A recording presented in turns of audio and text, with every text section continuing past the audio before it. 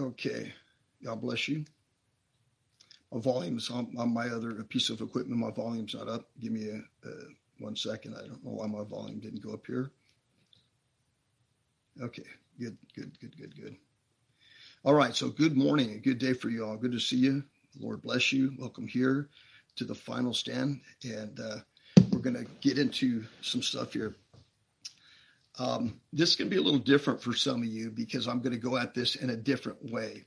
I am going to get into the prophetic narrative of what the Lord spoke to me, but I have to lay down and unpack some things before you understand exactly what the Lord showed me. Okay, and so I'm going to get into that right now. Okay. Now, some of you know my testimony about going to hell. And how the Lord Jesus, not a vision, not a dream, but how the Lord Jesus Christ, I saw him walk through the door in my room. And he took me out of my body and brought me into hell. And he showed me that people who are born again cannot make the kingdom of God. At the time, I was a Calvinist. I had been a pastor preaching Calvinism. Okay. And this has to do with what I'm going to share about America. And about what's going on the earth. And I'll wrap it all together and then put a bow on top of it. Okay, so anyways, the Lord Jesus took me out of my body. He said, "Son, come with me." And my spirit man left out of my mouth. It looked exactly like my natural body. Okay, again, that has to do. So I saw a separation between my natural body, which I saw was only a tent of who I really am, right? I left the tent. And the real me left my natural tent, my temporary corporeal tent. And the real me looked just like me, but it was my spirit and soul man. The soul is not like a lot of people think. The soul is who you really are. That's your suitcase, your mind, your will, and your emotions. That part of me left, which is eternal. It's immaterial, and it's eternal. Anyways, I was taken into hell, and the Lord showed me. I saw that I was going down with Jesus. He was on my right-hand side. He said, "Son, come with me," because this was a revelation to a born-again Christian. So he said, "Son, come with me." And I began to go through the layers of the earth until finally I was in the belly of hell. And the Lord told me that if I continued to preach what I was preaching and believe it, this would be my punishment. And what I was in hell. I was in a white sepulcher because I was receiving the stumbling stone judgment. That is for a pastor to mislead people. And what I was doing had been preaching Calvinism. Okay. And so I was receiving the stumbling stones judgment. And that is because I had been teaching false doctrine. Anyways, I saw people in hell. And I saw them bobbing up and down in what you would call the lake of fire. And it was outer darkness, though. It's hard to explain. And one of the people that had been at my church cried out to me and said, "Pastor John, I thought you said we couldn't lose our salvation." And they said, "Pastor John, you said we could not lose our salvation." And this lady was in hell with me. And there was other people there that probably were people that I had misled as well. But that was one person I remembered. I saw these others. I can't remember all the details, but I remember seeing this. And then, so there was three spirits that were there tormenting me in hell. And those three spirits would be three spirits that would attach me if I didn't get receive the fear of God. And so I saw these three spirits. They were basically cursing me. But in hell, all of a sudden, I began to hear all of these demons, millions of demons, maybe billions or trillions demons. But the difference in hell, since I was out of my natural body, I could actually hear individual voices, though I heard all of them. I could distinguish, in other words, what each demon was saying. What each demon was saying, I could understand it and comprehend it, which is impossible if you got a trillion voices talking to you at one time. As a human being, you can't understand everybody. In fact, when we get in a room and 3 or 4 people are talking at the same time, we say, hey, quiet. I can't just let this person talk because I can't understand you. But in hell, since I was a disembodied, now I was a human being that was disembodied from my flesh. I was now just a spirit. And that is in hell, right? So at that time, okay, my capacity was as a spirit. And I wasn't locked down to this corporeal earth, this temporal earth, but I was now in hell, which is eternal. And as a spirit being, I could understand all of the voices of all of the demons that were cursing me, which could have been trillions. And I began to lose my mind. And I cried out, Creator of heaven and earth, have mercy upon me. And at that time, Jesus stood next to me and he said, peace be still, my son. And he took me back and brought me back into my body. And from that day to this day, I've not been, I do not believe once saved, always saved, since Jesus took me to hell and told me that was a lie. Told me and showed me that was a lie. So what does this have to do with the prophetic word I've got to sharing today? Everything to do with it. So people who have left, that's fine. Let them go. This has everything to do with the prophetic word that I'm sharing today. Okay.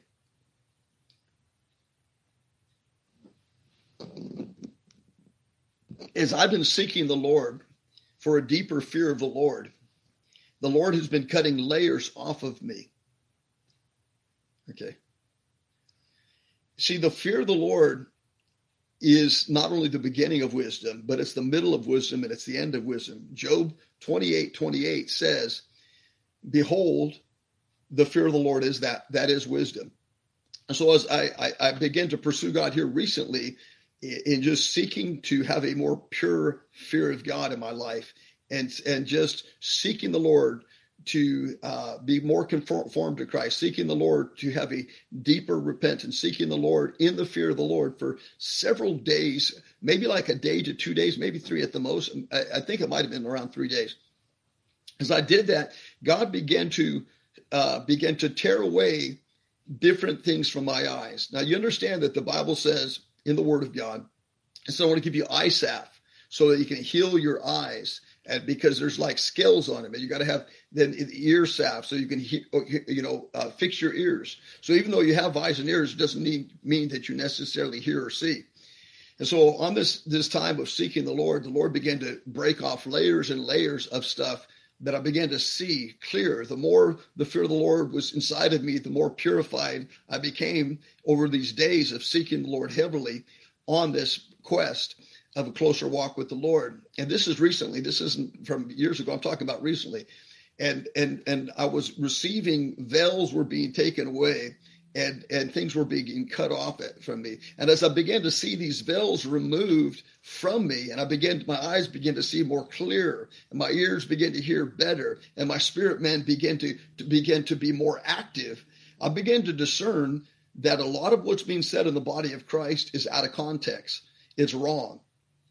And I realized that a lot of people, and I'm going to mention some of the ministries, that doesn't mean all these ministries, in fact, I won't mention any ministries right now, but I'm telling you, many of the prophetic ministries out there are compromised. This is what I was shown.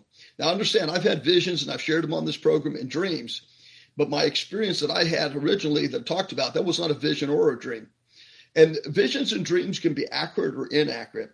But when you see Jesus, that's a whole different thing, right? We're talking a personal visitation of Jesus Christ. Okay. Wasn't a dream, wasn't a vision. Take it up with the Lord.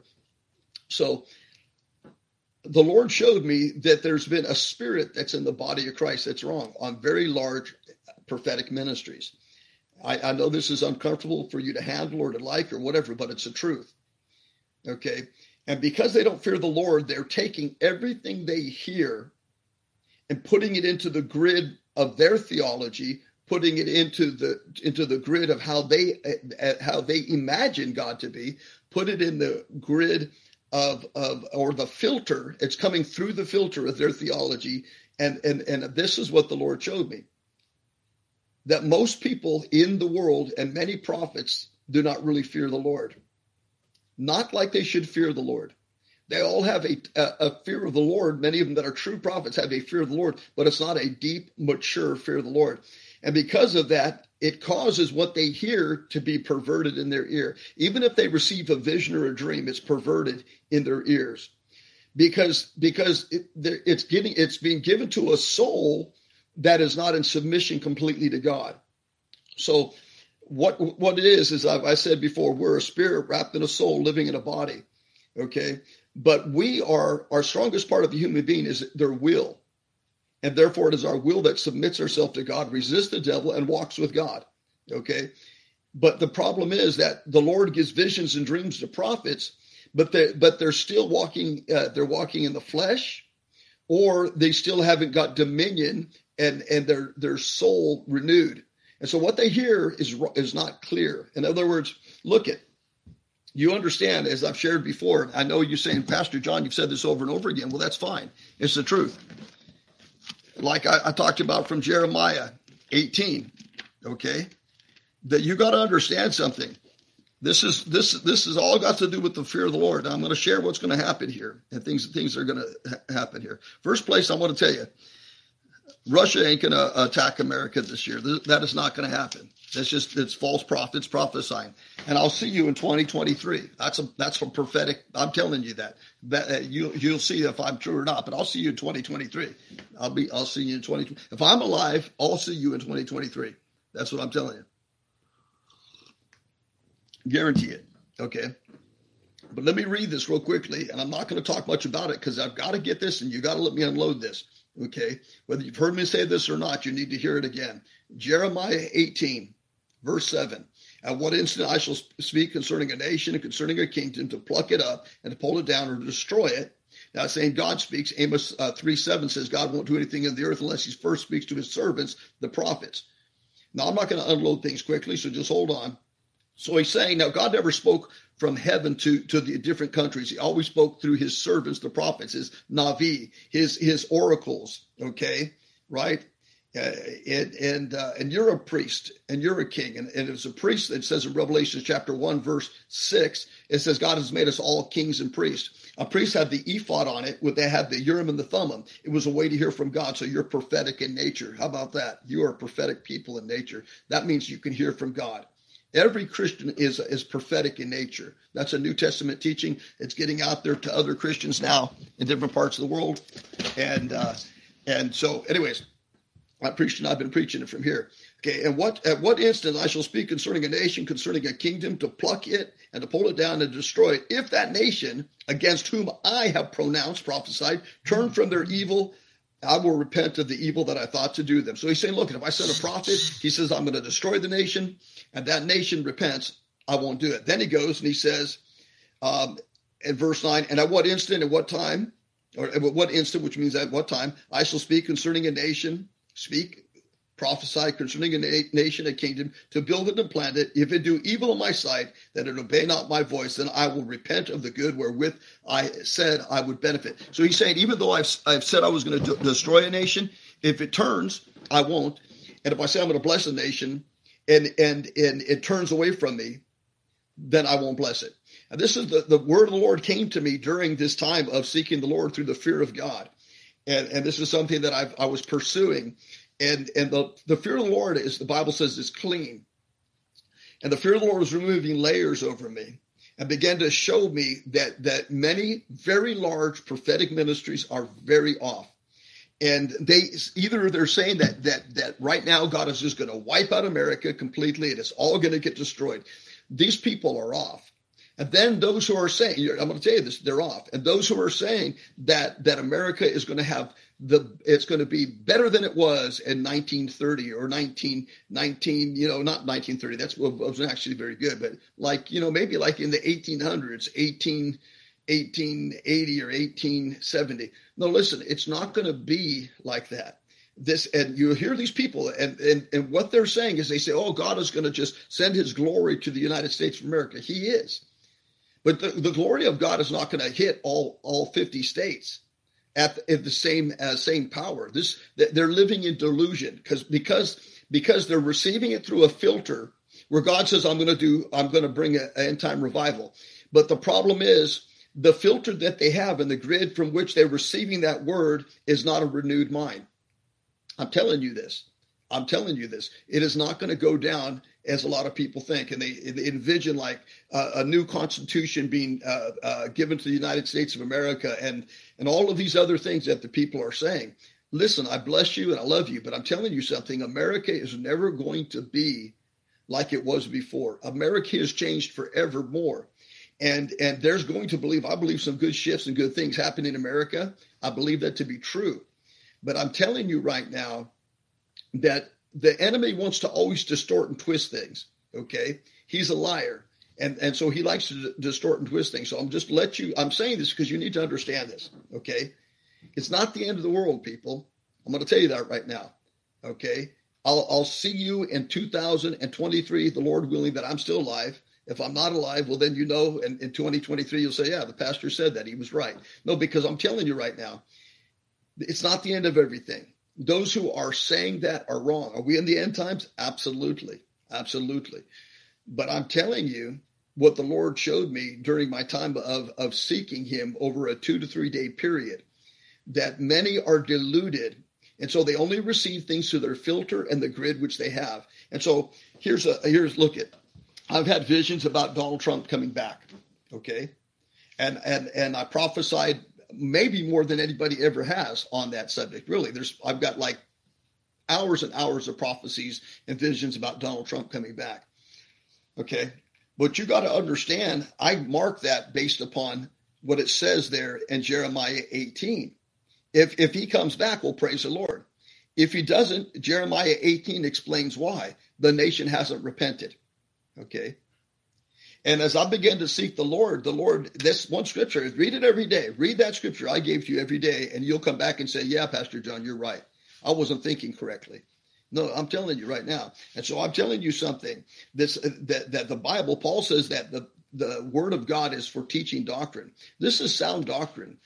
Jeremiah 18 verses 7 to 10 tells us that God can send a prophet and say that he's going to destroy a nation. And if that nation repents, he won't destroy it. And he says he can send a prophet, and that prophet can prophesy that God's going to bless a nation. And then it turns away from God, and he says, I won't bless it anymore. And yet today, prophets throughout the United States of America keep on saying that God is going to bless America, period, end of report. Look at, you are wrong, and you have no discernment. I'm still hoping, and I'm still feeling that Donald Trump's going to come back. I still feel that way. But the word of God tells me if this country doesn't repent, that isn't going to happen. Okay. But I sense that, hey, and people send me prophetic words, and I don't care about their prophetic words, because the Lord showed me many of you prophets are deceived because you do not fear the Lord. That's what the Lord told me. Many of you prophets are deceived because you do not fear the Lord. And because whatever you see, you don't take it from you in the Spirit of God. You receive it in your soul, and you're walking as a soulish person. Not that is the Spirit. The Spirit, you're to take your will and bring your will is to bring your mind and your emotions subject to the Holy Ghost. That's your job, not God's job. Okay.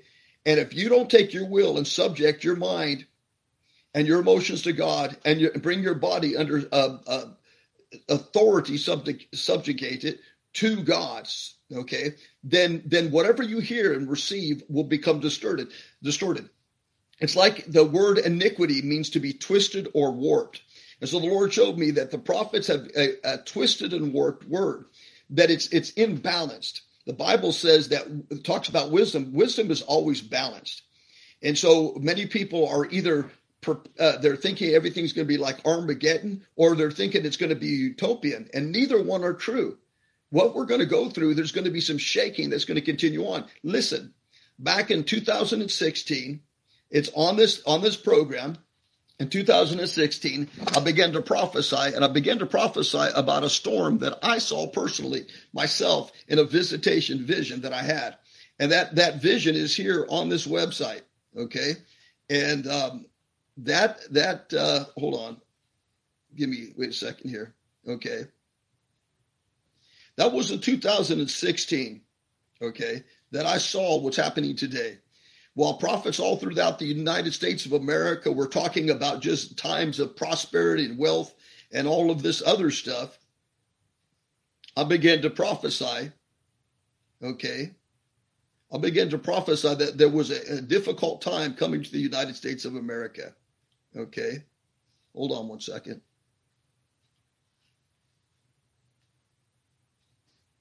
Okay. October the 29th, 2016. The prophecy it says, prophecy alert. Then it says semicolon, vision of economic collapse and the shaking of the dollar and a Russian ruble. Okay. Actually, that's a different one, actually. Okay. Oh, maybe it's this one. Okay, here it is. I think here it is. Oh, well, anyways, here's one of them. I've got a bunch of them, but back then I was sharing that as well. Oh, here it is. I think here it is. No, that's not it. Anyways, I got so many videos, it's hard for me to find it.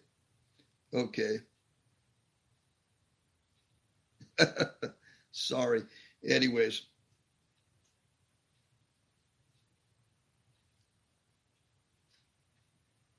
Okay. Well, here's one from June 13th, 2017. But the Lord showed this to me in 2016.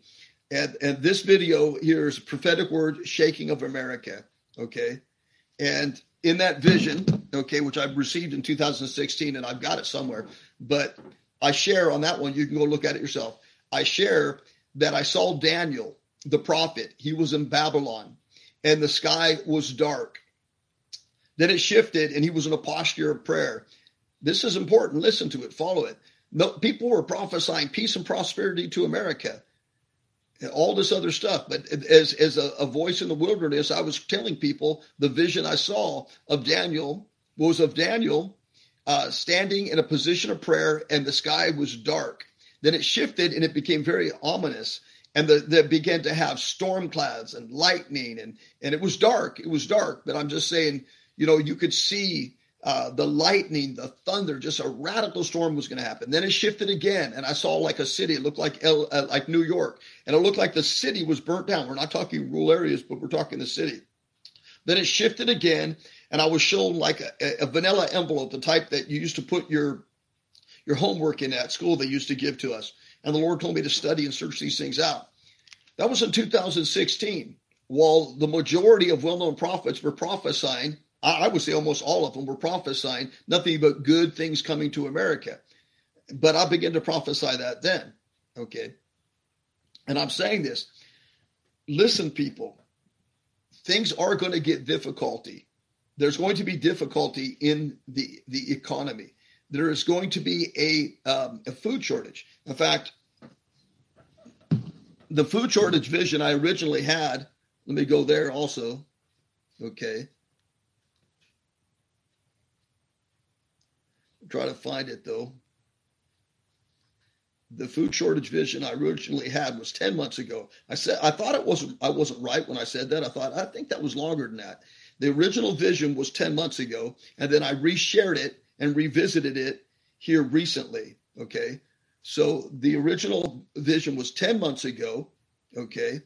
And when I saw an angel from the Lord 10 months ago, 8 foot tall, standing on my right side. And so, and in the vision, I saw that the earth, all the grass was dead. I didn't fully understand the vision. That's the first time I shared it. Go check it out yourself. Prophetic podcasts, number 350, warning to all nations from the angel of the Lord. That was June 11th, 2021. So the food crisis, the shortage that we're having now, I prophesied it back then. Okay. I did another video of it 5 months ago, so I'm correcting that, where I said, look at that, what I am getting more understanding, because I've explained that visions are like scrolls. They come sealed up, and then the Holy Spirit helps us to unravel them, and it takes some time to unload that. And so I came back here just 5 months ago and shared again and said, listen, the Lord made this clear to me. The earth that I saw, that was all the grass was dead, that speaks of a food shortage. You go look at that video, okay, which we are, now they're talking about it all over the world, but I began to share this vision back 10 months ago, okay, all right, and so the Lord showed it to me. He actually originally showed that vision to me 10 months ago. Okay. 10 months ago. And then I've come back here recently and shared it again on my website. Okay. So, and what I shared was that the grass, because if you look at what Jesus said in one of his parables, he said, the field represents the earth. That's what Jesus said. The field represents the earth. And if you remember what I saw when the angel of the Lord, he stood next to me. He was 8 foot tall, and I stood next to him. He was on my right hand, and he was in silver, gold. He was in gold armor. He stood 8 foot tall, the angel of the Lord, and I stood next to him, and he was on my right hand side. Okay. And some of the things I looked at in the old vision, I forgot, haven't been sharing recently. What he said was many in this hour are going to lose all that they have, and others are going to become very, very wealthy. This is what that was one of the things the Lord told me originally in that vision. I forgot about that. And so when I revisited it, I didn't even bring that up. The other thing is I sought the Lord to understand some of the other things that I couldn't remember from the vision. And he said, calamity is coming. Calamity is coming. I and him stood on what is called the earth in the scriptures, because we stood in a field and all the grass was dead. That's food shortage. Okay. Food shortage. So I received that 10 months ago. Then I shared it here just a few months ago. Okay. And now we've got the president of the United States of America saying there's a food shortage. You all know that's happening, but this is new to you. God began to unfold that to me a long time ago. And I began to prophesy that before you saw this. Now, and Putin's talking about it. Other countries are talking about this food shortage. Okay. Okay. So it's happening now. Okay. So my point is, I want to just understand something. This is the word of the Lord. As the prophets of old brought the word of God like this. The Bible says, God said this to Jerusalem. He said, look, I've sent my prophets to you from the morning to evening to prophesy, to tell you to turn from your sins, to put away your idols, and to return to the Lord. But you would not. You hardened your heart against me. It stiffened your neck against me. And then he said, therefore, he says, guess what? I'm going to lead you into captivity. I'm going to allow the nations around you to win in war against you. I'm going to send pestilence to you. He says, I'm not going to bless you in what you do. Okay. And he begins to prophesy over him. He says, look, if you do not turn away from your iniquities and your sins, this will happen. Okay.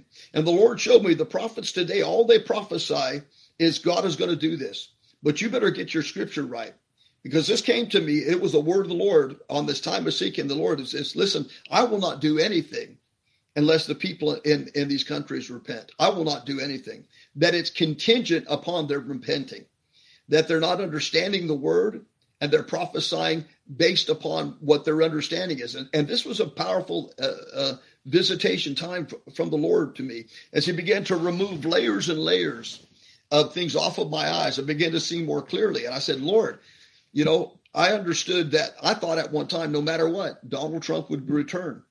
But after I've sought the Lord and seen what scripture says, but more than that, this was the fear of the Lord came on me. The fear of the Lord. I was seeking the Lord and the fear of the Lord. That's why I started off with my experience about being taken out of my body and going to hell. I was seeking the Lord on a deeper revelation of this fear of the Lord. And as I did, God began to break things off of me. So how I'm sharing things is very difficult to communicate with you, because unless you have had layers and layers of scales taken off your eyes and layers of things taken out of your ears, then you're not going to fully understand what I'm saying. But it's crucial for you to understand that the Bible says that if I prophesy over a nation, that I'm going to destroy it, and that nation repents, I will not destroy it. And that's what it says in Jeremiah 18:7 and 8. And then in verse 10 and at verse 9 and 10, he says, and if I prophesy by a prophet over a nation that I'm going to bless it and prosper, and it turns away from me and will not listen to me, I will not bless it wherewith I said I was. He said, I'm not going to do it. And the Lord showed me, he said, listen, these people are prophesying that everything's going to be good no matter what. Listen, and I believe that God will take care of your needs and he'll heal your body. but I don't believe you'll never get sick or you'll never run into a financial problem. That's what I would call like hyper prosperity.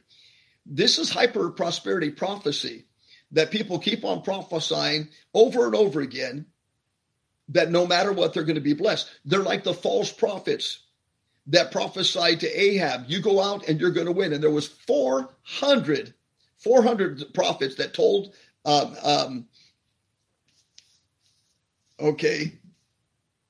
the wicked king Ahab told him that he would go out and win. 400 of the prophets, 400, the majority of all the prophets prophesied he would go out and he would win the battle and he'd come back in victory. But one prophet named Micaiah, he said, he first asked him, what do you got to say, Micaiah? And he said, well, you're going to go out and you're going to win. He said, stop lying to me. Tell me the truth. And then Micaiah said, no, you're going to go out in the battle and an arrow is going to find you and it's going to hit you and you're going to die. And they said, man, I told you that Micaiah would have nothing nice to say to me. Throw him into the dungeon. Okay. And I want to tell you something right now. Many of you have only believed the 400 prophets. But it's a lying spirit that's been sent in the mouth of the prophets throughout the earth, that they keep on telling you everything's going to be all right. Everything's just going to be fine. Everything's going to return just like it was before. No, nothing will ever be the same after this before. Not that God isn't going to do some transitions and changes in this country. Not that the wicked won't be arrested. Not God is not going to expose some wickedness. I think that some of that still has a possibility of happening, but it's contingent on repentance. And so in the spirit of the prophets of the Old Testament, which is the New Testament prophet too, and you say that you don't know your Bible if you say that's not true, because in the book of Revelations, John is a New Testament prophet. The book of Revelations is revelatory, it's prophetic, and he's talking about the vials of the judgment of God upon the earth. Oh, prophets don't prophesy judgment. Well, then you're going to have to take the book of Revelations out of the Bible.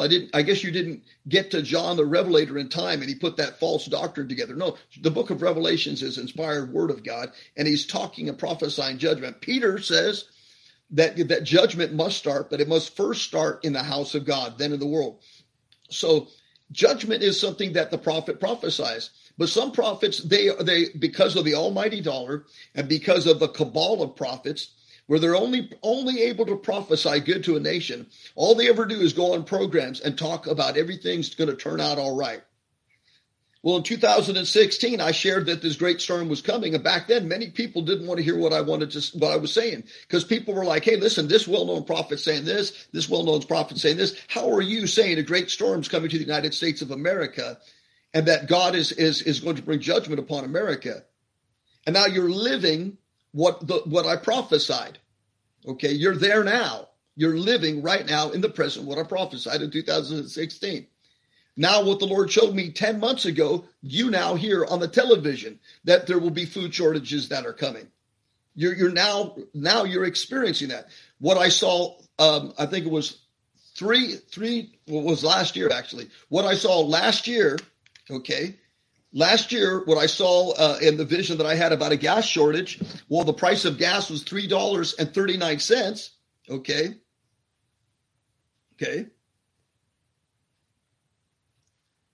The gas prices when I had the vision here, okay, 5 months ago, okay, I had a vision. Well, the gas prices were $3.39. I had a vision that gas prices were going to go get radical. Go look it up. Prophetic podcast, number 382, dream of coming gas shortage. Okay, so this is already happening. So I want to tell you something right now. You do need to prepare for a food shortage. How bad it is, I haven't been told, but it's here. So you don't need to, you already know that God said that through me, right? Because the gas shortage is here. The gas price hikes are up here. You're paying it. So every time you put gas in your pump, you're like, yeah, that's true. Okay, so it's true. You hear the food shortages are here now. You hear that. You hear the gas prices you see the gas prices are hiked up. You're experiencing that. So this is already here, people. Okay, but hear what the word of the Lord is to the nations of the earth. That I will give you according to the works of your hands. If they are wicked, then I will judge you, and recompensed you according to your own deeds. If you have cast off restraint and forsaken me as your God, I will not bless you and I will not increase you. My hand will not be upon you, but I will be against you. And I will utterly destroy the nations that forsake God and blaspheme my name. Listen, he is not going to bless them. Listen to what the Lord is saying. He says, if the nation that I send my prophet to hears my word, and as the people of Nineveh begins to repent and seek my face, then I will hear from heaven, and I will remove my hand of judgment off of that nation that humbles itself. I will remove off of that nation that repents. I will remove off of that nation judgment against the nation that will fear me and change its doings and return to me. But God says to the nations, if you will continue in iniquity, if you will continue in rebellion, if you will harden your heart against the Lord and stiffen your neck and say, the Lord will bless me because this prophet has said it, and the Lord will bless me because this prophet has said it. The Lord says that a lying spirit has been put in their mouth, and I will not bless the nations that turn against me. I will not hearken to their prayers. I will not pour out rain upon them. I will send drought, and I will send pestilence, and I will bring judgment upon the nations that do not fear me. This is the word of the Lord from the throne of God. I'm telling you, people, that's the word of the Lord. That's the word of the Lord. As I went on, like I said, that's why I had to talk about the fear of the Lord, how I was taken out of my body and shown hell, because that was years ago, many, many years ago. But I was seeking the Lord and desiring for his fear to penetrate my heart here just recently for like 3 days.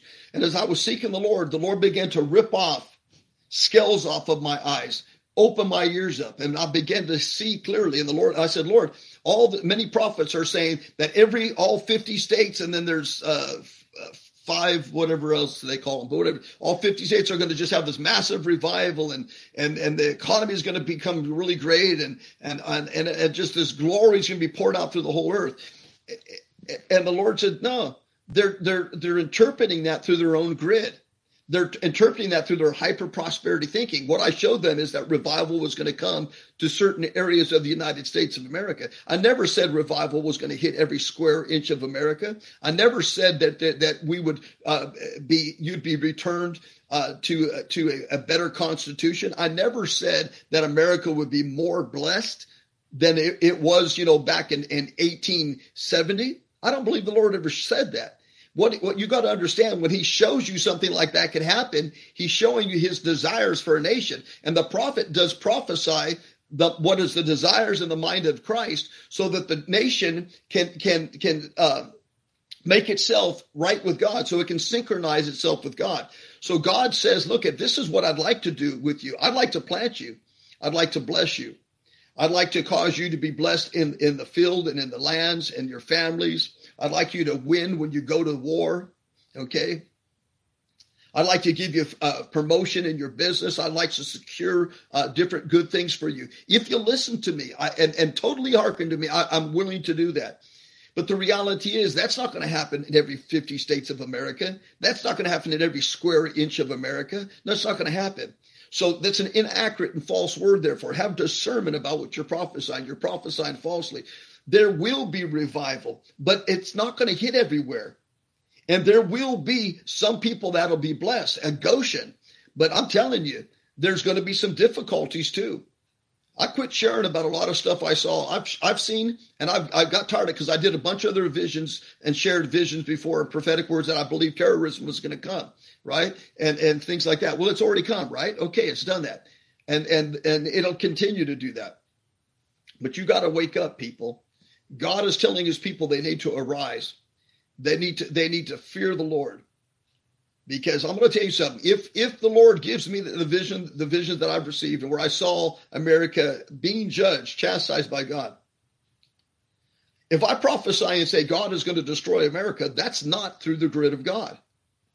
Even if the vision shows judgment of America, that's not through the grid of God. That's understanding a third heaven vision on a second heaven of revelation. And it's not accurate. It's not hearing the heart of God, because what is the heart of God in showing that a great storm was coming? God's purpose and desire for that is so that America would repent. You're making prophecy happen by what you do. And I'm telling you, that's what the word of the Lord is. You're making prophecy happen by what you do. Listen, did you know when God gave Israel Saul, that the Bible said that he basically gives kings according to the nature and the desires of the people in the country. So those who are in authority reflect those who they are ruling over. You understand why we have Joe Biden as president right now? Because he reflects the heart and the attitude of people that are in America. So Saul was given as a king over Israel because he reflected the people of Israel that would hear the word but would not obey, that had an outward conformity but didn't have the inward fear of God. And so he oppressed the people of Israel, and he was a terrible king, Saul. The Spirit of God departed from him, and the people received a king after their own heart. And so today, America has received a king or a president after their own heart. This is just a reflection of what's in America, the evil that's in America. According to the word of God in Deuteronomy 28, God says that the nation that forsakes him, he's going to curse it. He says it. He says that. He'll curse that nation. Do you understand what we're going through right now? I'm telling you. And I know that a lot of you would like to have your ears tickled and everything else, but I'm telling you, you need to get yourself, and this is how you're going to know. So what I'm going to say too is that wisdom gives you balance.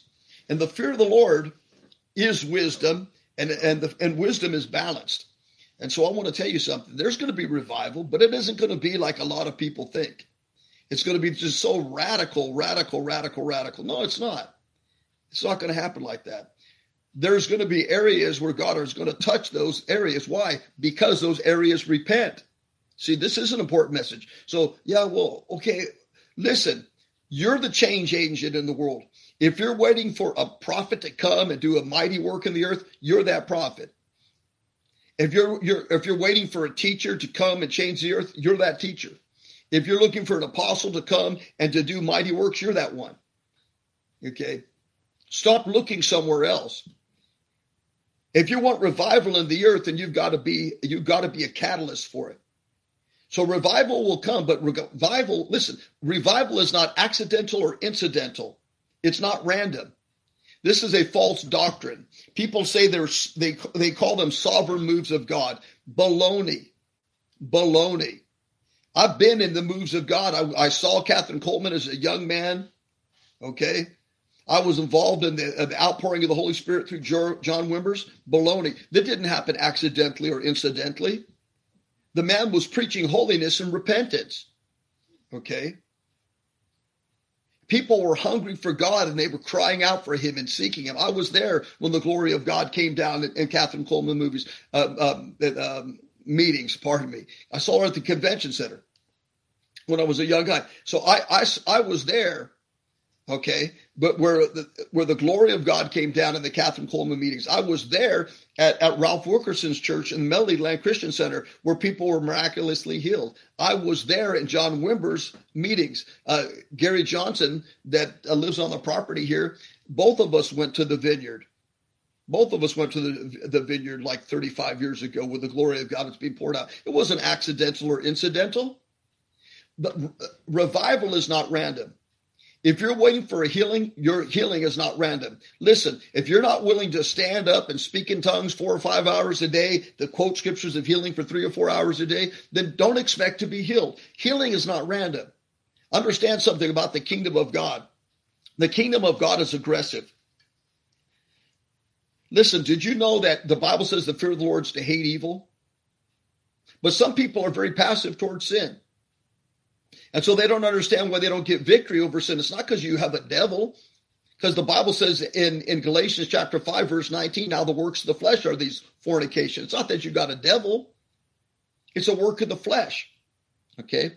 But there's a spirit of passiveness throughout the church. They don't understand how aggressive the kingdom of God is and those who cause exploits in the kingdom. Okay. Just an example, my pastor had been on many 40-day fasts in his life, many of them, not just a few, many of them. Okay. Are you that aggressive? Well, then don't expect that kind of anointing my pastor had. By the way, I'm going to tell you something. My pastor had the most incredible anointing of any prophet I've ever met in my life to this very day. I've never met anyone personally that had as powerful anointing as my pastor, most prophetic man I've ever met in my life. He's passed away now. Okay. But he used to go on 40-day fasts regularly. See, there's a passiveness in the body of Christ, thinking that things randomly happen by the sovereignty of God. No, that's not biblical. I'm sorry, you're wrong. See, the Bible says, submit yourself to God, resist the devil, and he will flee. But people expect the devil to flee, but they're not resisting him. See, God will not do for you what you can do for yourself, what he told you to do. He told you to do something. Submit yourself to God, resist the devil, and he will flee. See, the reason you're having problems with the devil, you're not violent enough. You're not violent enough with the devil. See, the devil doesn't pay attention to cream puff Christians. You got to be violent. You got to sit there and secure your mind. Every thought that comes in, you got to put it down that it's against God. You have to take your will and cast it down. And if at the end of the day you feel torn up from the floor up because you've been in the battle, but you never ever see guess what? It doesn't matter if you're in the battle, it's what side of the battle you are on. You understand this? Are you on the side of the battle that you're pushing forward and you're attacking? Or are you on the side of the battle where the devil's pushing forward and attacking and you're just doing nothing at all? Listen, the kingdom of God is very aggressive. The Bible says that it says that the kingdom of God suffers violence. The kingdom of God suffers violence and the violent take it by force. So people are very passive with sin, but the book of Proverbs says the fear of the Lord is to hate evil. And people are passive with sin. You'll never get victory over sin with that attitude. That's a fact. And so listen, revival will come to the states, the counties, the cities where there is repentance. So as a prophet, my job is not to just tell you a revival's coming. I'm failing in the prophetic if I just tell you a revival's coming. And I fail to tell you that unless you synchronize yourself with heaven, it's not coming, then what I'm doing is wrong and I'm misleading you. And these prophetic ministries that are not saying that, they're simply unbiblical. They're unbiblical. So what I'm saying, yes, revival's coming. Why? Because some people will synchronize themselves with heaven. Some cities, some states, some pastors, some counties, they will synchronize themselves more with heaven and they will experience that. But to think there's just going to be a move of God upon the nations of the earth and that it's going to have to happen randomly. No, nothing ever happens randomly, people. The truth of the matter is you make your choices, then your choices make you. That's the reality. Paul said in 1 Corinthians chapter 9, verse 28, I beat my body and I bring it under subjection, lest that after I preach to others, I myself am a castaway. He said he had to bring his body under subjection as an apostle, or he could be disqualified. That's the reality, people. If you don't take care of your flesh is going to take care of you. You got to be aggressive with the flesh. You got to kill the flesh. You got to put it down. Paul says, I die daily. What do you think he's talking about? Remember what Jesus said in the Gospels? He said, if any man will come after me, let him deny himself, that's your suke, mind, will, and emotions, take up his cross, putting to death the deeds of flesh, and follow me. Okay?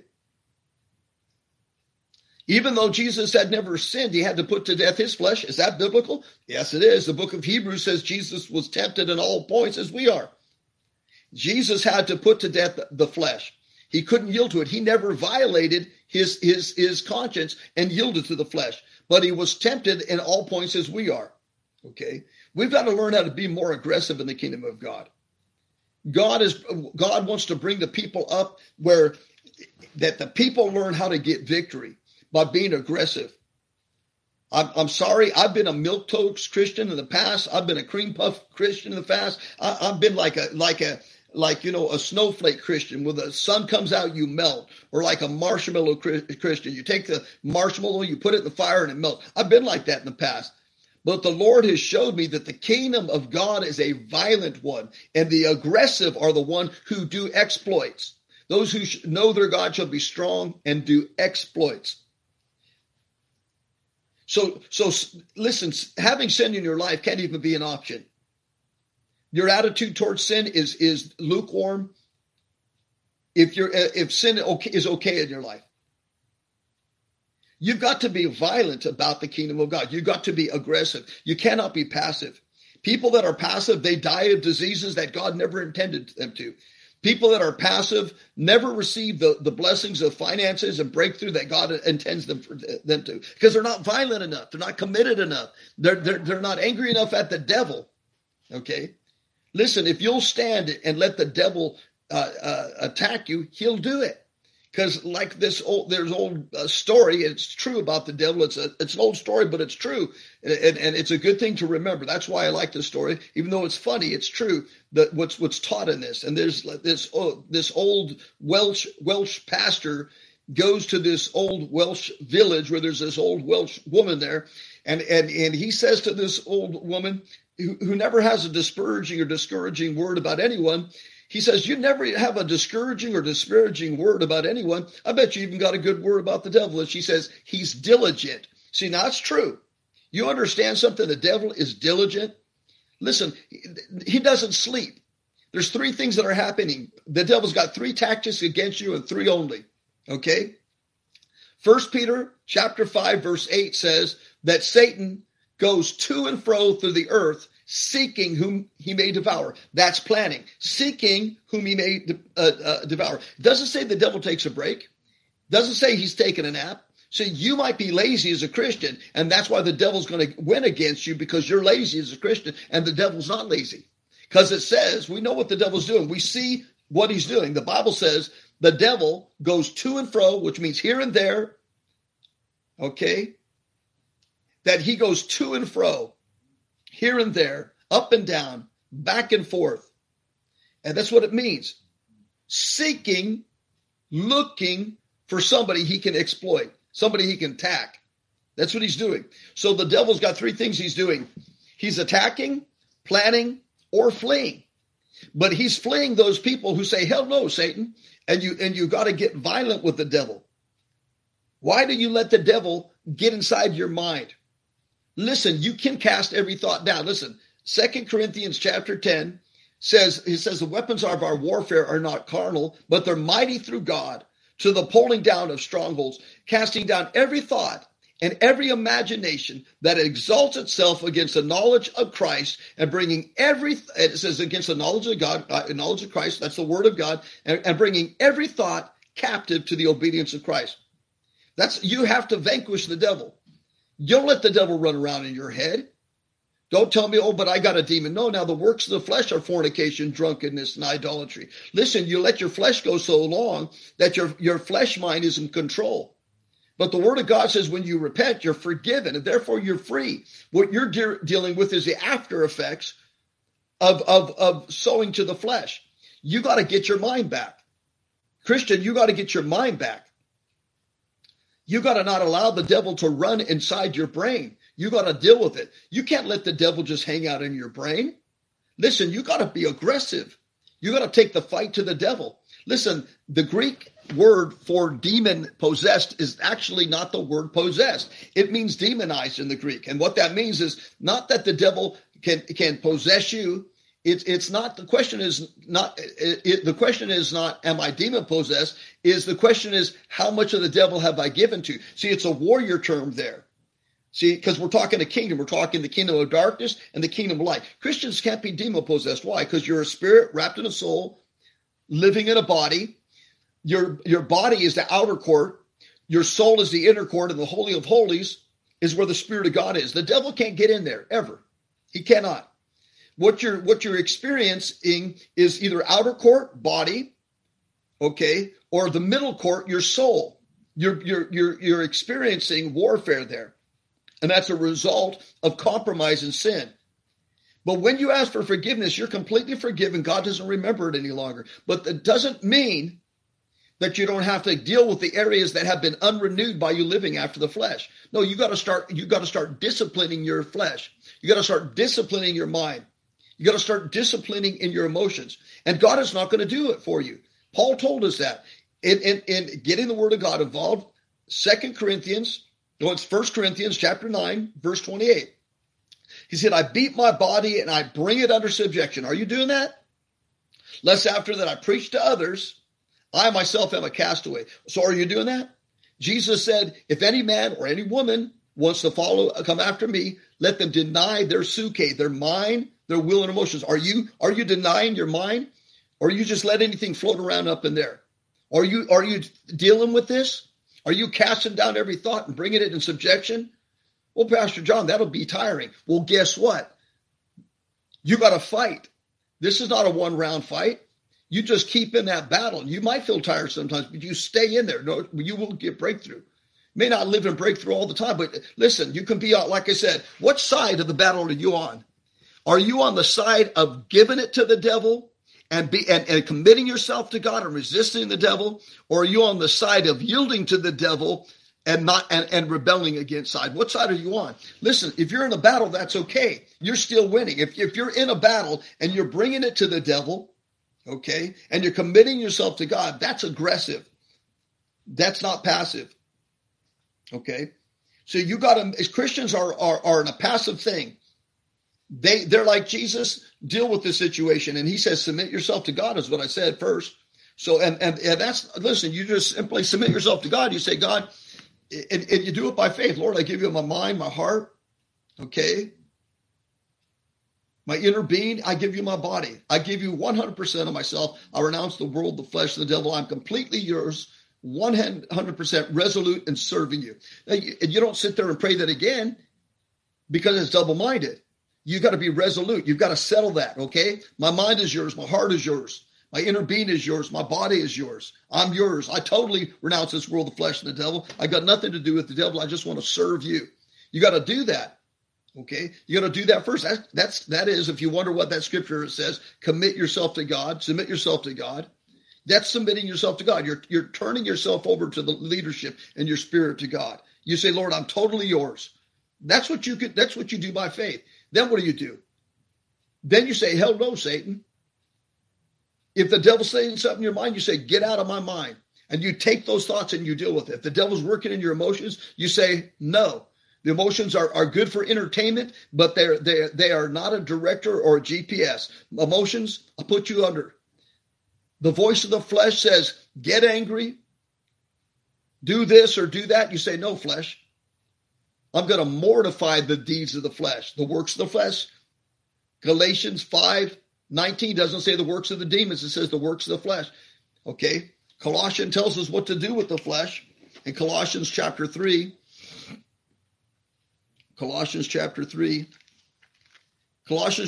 verse 5, mortify, that means to put to death. What did Jesus say? Take up your cross. Everybody that had a cross was going to die. So Jesus said that if a man or a woman wants to follow him, they must deny their mind, their will, and their emotions and take up their cross. The cross has got to do with death. Every man in Rome that had a cross was going to his own death. So the word mortify is talking about taking up your cross. You could easily put this word here. Take up your cross, therefore, okay, and mortify your members which are upon the earth. That's what you could easily put in the scripture here. Colossians 3:5. Take up your cross, therefore, and mortify your members. Put to death your members which are upon the earth. But it says here it says, mortify, therefore, your members which are upon the earth. So take up your cross and kill the flesh. Fornication. It's a work of the flesh. That's what it says in Galatians 5:19. Fornication. Take up your cross. Kill it. Put it down. Uncleanness. Take up your cross. Put it down. Inordinate affections. Take up your cross. Put it down. Evil concupiscences. Take up your cross. Put it down. Covetousness. Take up your cross. Put it down. which is idolatry, for which sake the wrath of God comes upon the children of the disobedience. And that word disobedience, children of disobedience, literally means, that you can't rebel against something you don't know. So the word there is saying that these people are saved because, and you don't know that theology, you're not very smart, okay? Because the word iniquity is talking about somebody who knows the truth but doesn't live it, okay? Sin is just falling short of the mark or the line that God has for a people. There's a mark. It's falling short of the mark. It's falling short. But iniquity has to do with willful rebellion, and you can't willfully rebel if you're ignorant of God's word. So the wicked are people that have had revelation but don't live after it. That's, by the way, that's the truth. So I'm telling you right now, you have to make a decision, okay, to get violent with sin. You have to make a decision to be violent with sin. Don't allow sin to be happening in your life or in your body. You got to deal with that. Now, you don't want to hear that, some of you, because you don't want to grow up. And you want to say you've got a devil. No. He said, mortify therefore your members which are upon the earth. Fornication, drunkenness, idolatry. See, the children of disobedience are those who know truth, been born again, have received revelation. See, a person cannot rebel, okay? People that are rebelling against what they know. These children of disobedience are those who've received truth, but they're living in rebellion to God. That's what he's talking about. So you got to mortify your flesh. You got to crucify your flesh every day. Listen, that's why I say it over and over again. Listen, that's why I say you are a spirit wrapped in a soul, living in a body. Why? Because you got to get this revelation. Your flesh is not who you are. The flesh has a voice. You got to put it down. Okay? That you are a new creation, created in the image of God. You are beloved of God and approved of God. Okay? And you must walk after righteousness. If you do not walk after righteousness, then you will die spiritually and be separated from God. Let me tell you something. You know where the Bible says that the gifts and the callings are irrevocable? You know what he's talking about there? Is whatever anointing, okay, that's the gifts. Whatever anointing you've been called to have. In this life, he's not saying in hell, but he says in this life, whatever anointing you have, you're going to be held accountable for that anointing. That anointing that you've been called for, you're going to have it no matter what. The gifts, they're irrevocable. So here I'm preaching, okay, the word of God, because I know that the gifts, they're irrevocable. You just tell the Lord, I don't want to be a pastor anymore. I don't want to prophesy anymore. You can't do that. Then he says the gifts and the callings. The calling is that you've been called to be born again. And as long as you're on this earth, that's the way that is. But if you die in your sin, let me tell you something. God is going to take back that gift of salvation. He will do it. You can repent as long as you're on this earth. Unless you blaspheme the Holy Spirit. Most people don't do that. People think they have, but they haven't. But the reality is that the callings, God is going to continue to call you till the very day you die. And you are a son of God, even if you're in rebellion, but you're going to go to hell if you don't stop it. In other words, you've been born again, but you're still going to go to hell if you don't stop it. Because the calling, listen, that's why there's hope for you as long as you're alive. Because the gifts and the calling are irrevocable in this life. But the minute you die, or the minute the Lord comes back, because if you're not right with the Lord, then when the Lord comes back, well, you can't repent after that. So either you die in your sin or the Lord comes back and you're not right with God, you are not going to make the kingdom of God your home. Okay? But understand this, it comes with great responsibility too. So do not neglect such a great salvation. Do not neglect such a great salvation, but work out your salvation with fear and trembling. For it's a fearful things to fall into the hands of the living God. Okay? I'm telling you guys, our God is a consuming fire. Okay? So we got to be more aggressive. This theology of passiveness, that God is going to do things throughout the whole earth. and it's going to be this sovereign thing. No, moves of God aren't sovereign.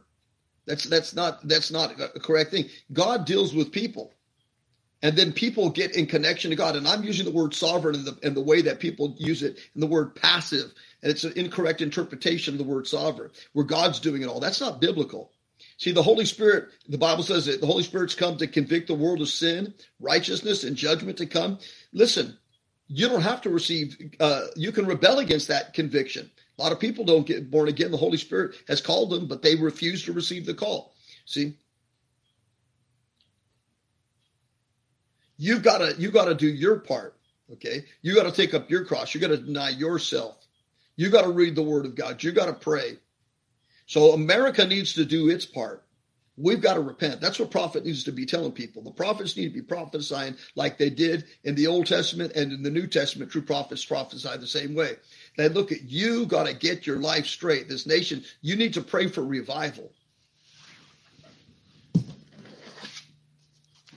Let me read this from Ezekiel chapter 22, verse 30. Ezekiel chapter 22.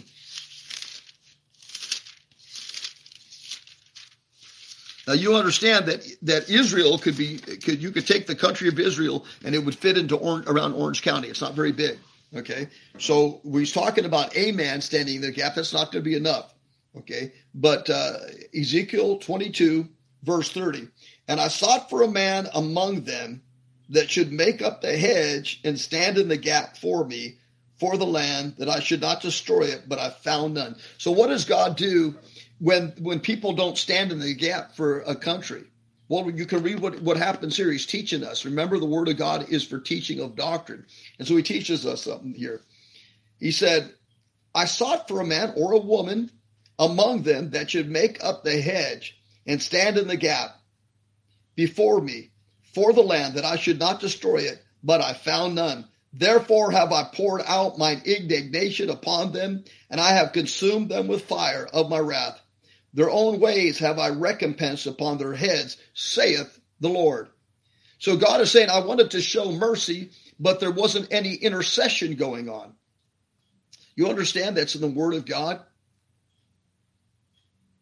So really, what is your mission today? Your commission. Every Christian's to be a prayer warrior. You know that? You're to be a prayer warrior. If you're born again, you're called to be a prayer warrior. I'm telling you, you're called to be a prayer. Listen, if you don't pray for others, you're just a narcissist. Paul says, every time I think of you, I pray for you. I felt sometimes all of a sudden I begin to feel the presence of God just outside, walking around, doing business, whatever. Just feel the presence of God for no certain reason. And I knew that some saint was interceding for me. I just knew it. I've interceded for many of you. Do you know that you're a narcissist if you don't pray for others? Listen, this is what Samuel, the prophet of the Lord, said. This is what Samuel, the prophet of the Lord, said. He said, I have not sinned in ceasing to pray for Israel. He said, I have not sinned in ceasing to pray for Israel. Listen, the Bible says it says bear one another's burdens, and so fulfill the law of Christ. Does your sister need prayer for emotional prayer? Does your brother need prayer for his finances? Does your pastor need prayer for breakthrough? Are you lifting up your brothers and sisters, or are you just praying for your four or no more? That's narcissism. That's wrong. We're to be intercessors. We're to be praying for this country and the revival in this country. You're to be praying for your country. If there's not a prayer meeting, then you cannot expect a breakthrough and revival. And if repentance is not the foundation of that prayer meeting, people that are right with God, who can ascend to the hill of the Lord, but he that has clean hands and a pure heart, that has not lifted up his soul unto vanity.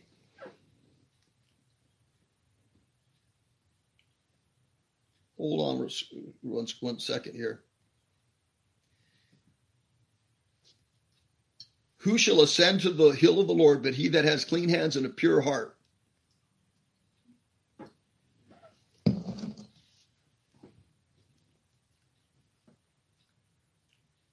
So that's Psalms 24. Psalms 24. Psalms 24.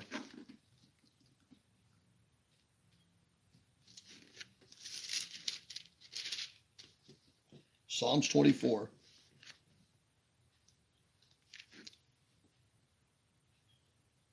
Starting in verse 3.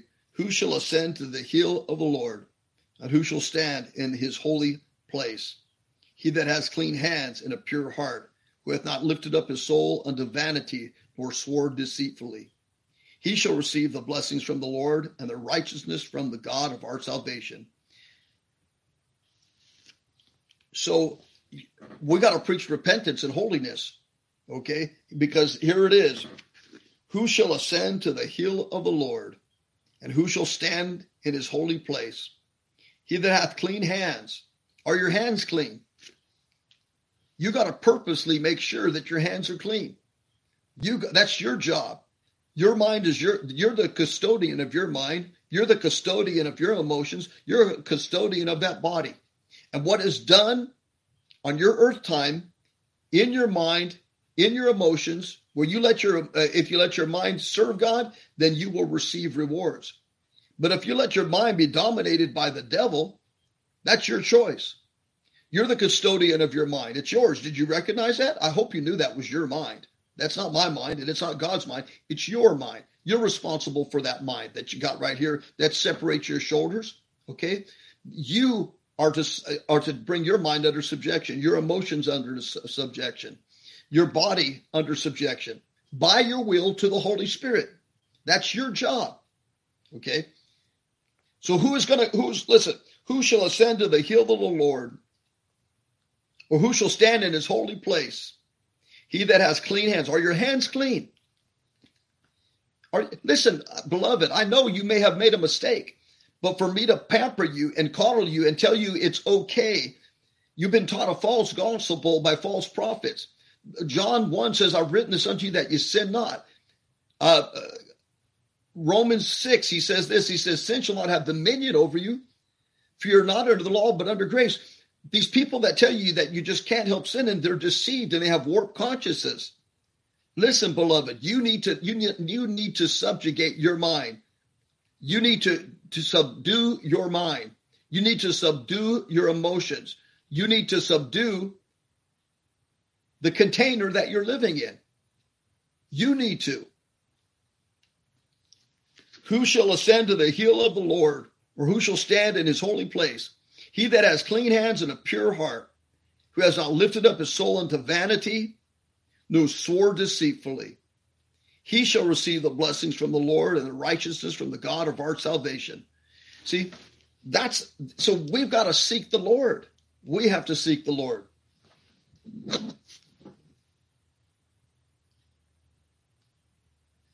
Let me give you some other scriptures on answered prayer.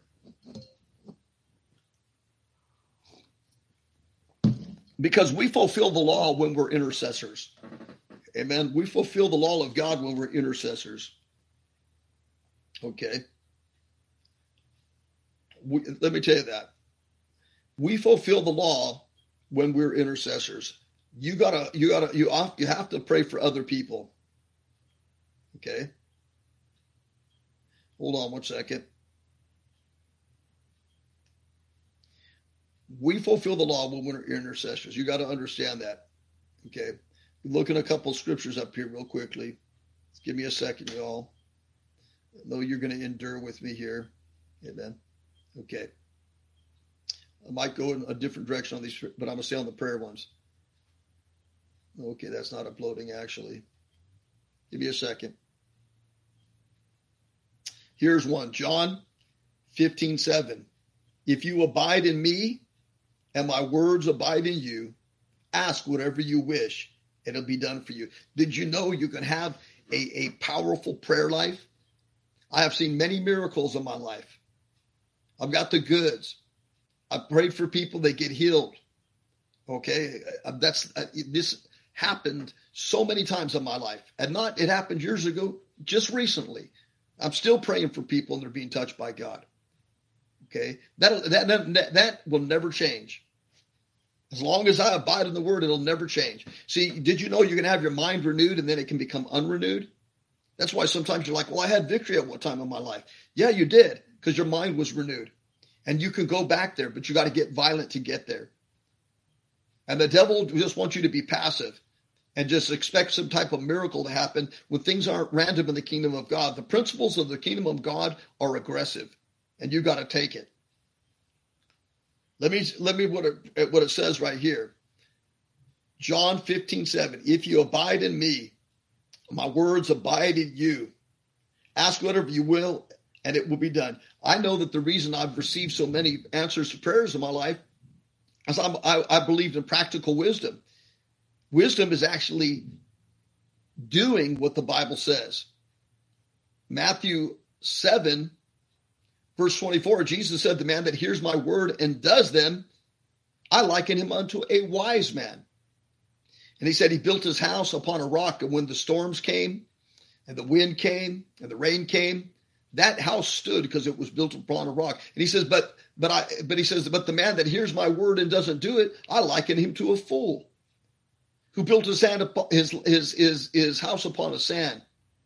And when the wind came and the storms blew and the rain fell, his house fell because it was built on sand. See, James chapter 1, verse 22 says, be a doer of the word, not a hearer only, deceiving your own self.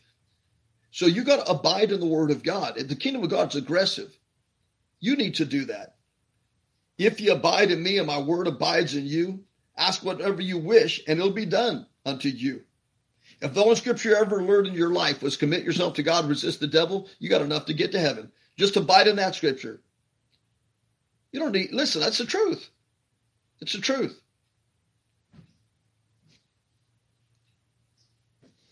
What's more important than 50 million scriptures that you can quote or one that you'll do? What's more important, 50 million scriptures that you can quote or one that you do? How about just do the one that says in James, submit yourself to God, resist the devil, and he will flee? How about just do that? That's right. John 15:7. If you abide in me and my words abide in you, ask whatsoever you wish and it'll be done for you. Amen. Do the word. Do the word.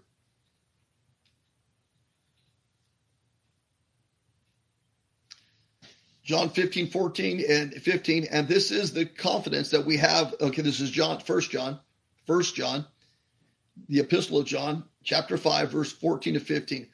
And this is the confidence that we have towards him, that if we ask anything according to his will, he hears us. And if we know that he hears us, and whatever we ask, we know that we have the request that we've asked of him. Why? Because the Bible's saying if we do what he says, if we are subduing our mind, subduing our conscience, that is not our conscience, but if we're subduing our mind and subduing our emotions, if we're subduing our body, if we're doing that, if we're subduing our mind, subduing our emotions, subduing our body, if we're submitting ourselves to God, resisting the devil, he's going to flee. He will. Don't call God a liar. He will flee. You say, I resisted him and he didn't leave. No, you resisted him for a little bit of time. And if you don't deal with issues in your heart of repentance, then how can the devil leave if your heart's not right with God? So you got to resist. You got to get your heart right with God too. Okay, that's not a feeling, but you got to get your heart right with God. It's not like an emotional thing. But that's another thing in prayer, he says.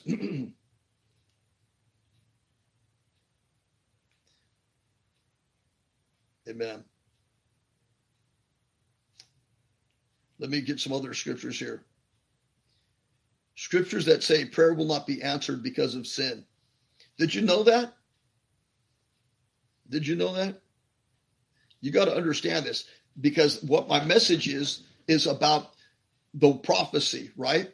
And God has called me to raise up a generation of prophetic people, because according to Revelations chapter 6, no, that is chapter 1,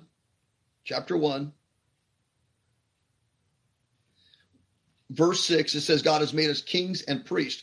Priests wore an ephod. On the ephod was the Urim and the Thummim. This was a way that the priest could hear God. And so if God didn't speak by the prophet, the Navi, which is the seer, okay, we get the word to bubble up, okay, the prophetic, it bubbles up in you. You get a word, then you get a sentence, then you get a paragraph. You've got to speak the word before you get the sentence or the paragraph, okay? That's a reality, okay? So the prophet, the Navi, the prophet, the seer, the oracle of God, the mouthpiece of the Lord, right? Okay, that's the prophet. And so the Bible says that God would either speak by a prophet or by the priest would have a prophetic anointing. They wore the ephod upon them. They had the Urim and the Thummim. It was an ability to hear God. So God's people are all prophetic. Do you understand that? You're prophetic, whether you knew it or not. You're in a prophetic church, okay? I told my brothers and sisters here Sunday that the Lord would speak to many of them through the week. They come here. I believe the sister said she had a vision from the Lord. She did. She absolutely did say that. I remember that. She shared a vision that she had from the Lord. And then Alessandro had 2 visions from the Lord. And I said, if you seek the Lord, he's going to give you visions this week. The people who are here, if you're going to accept it, he will. Okay.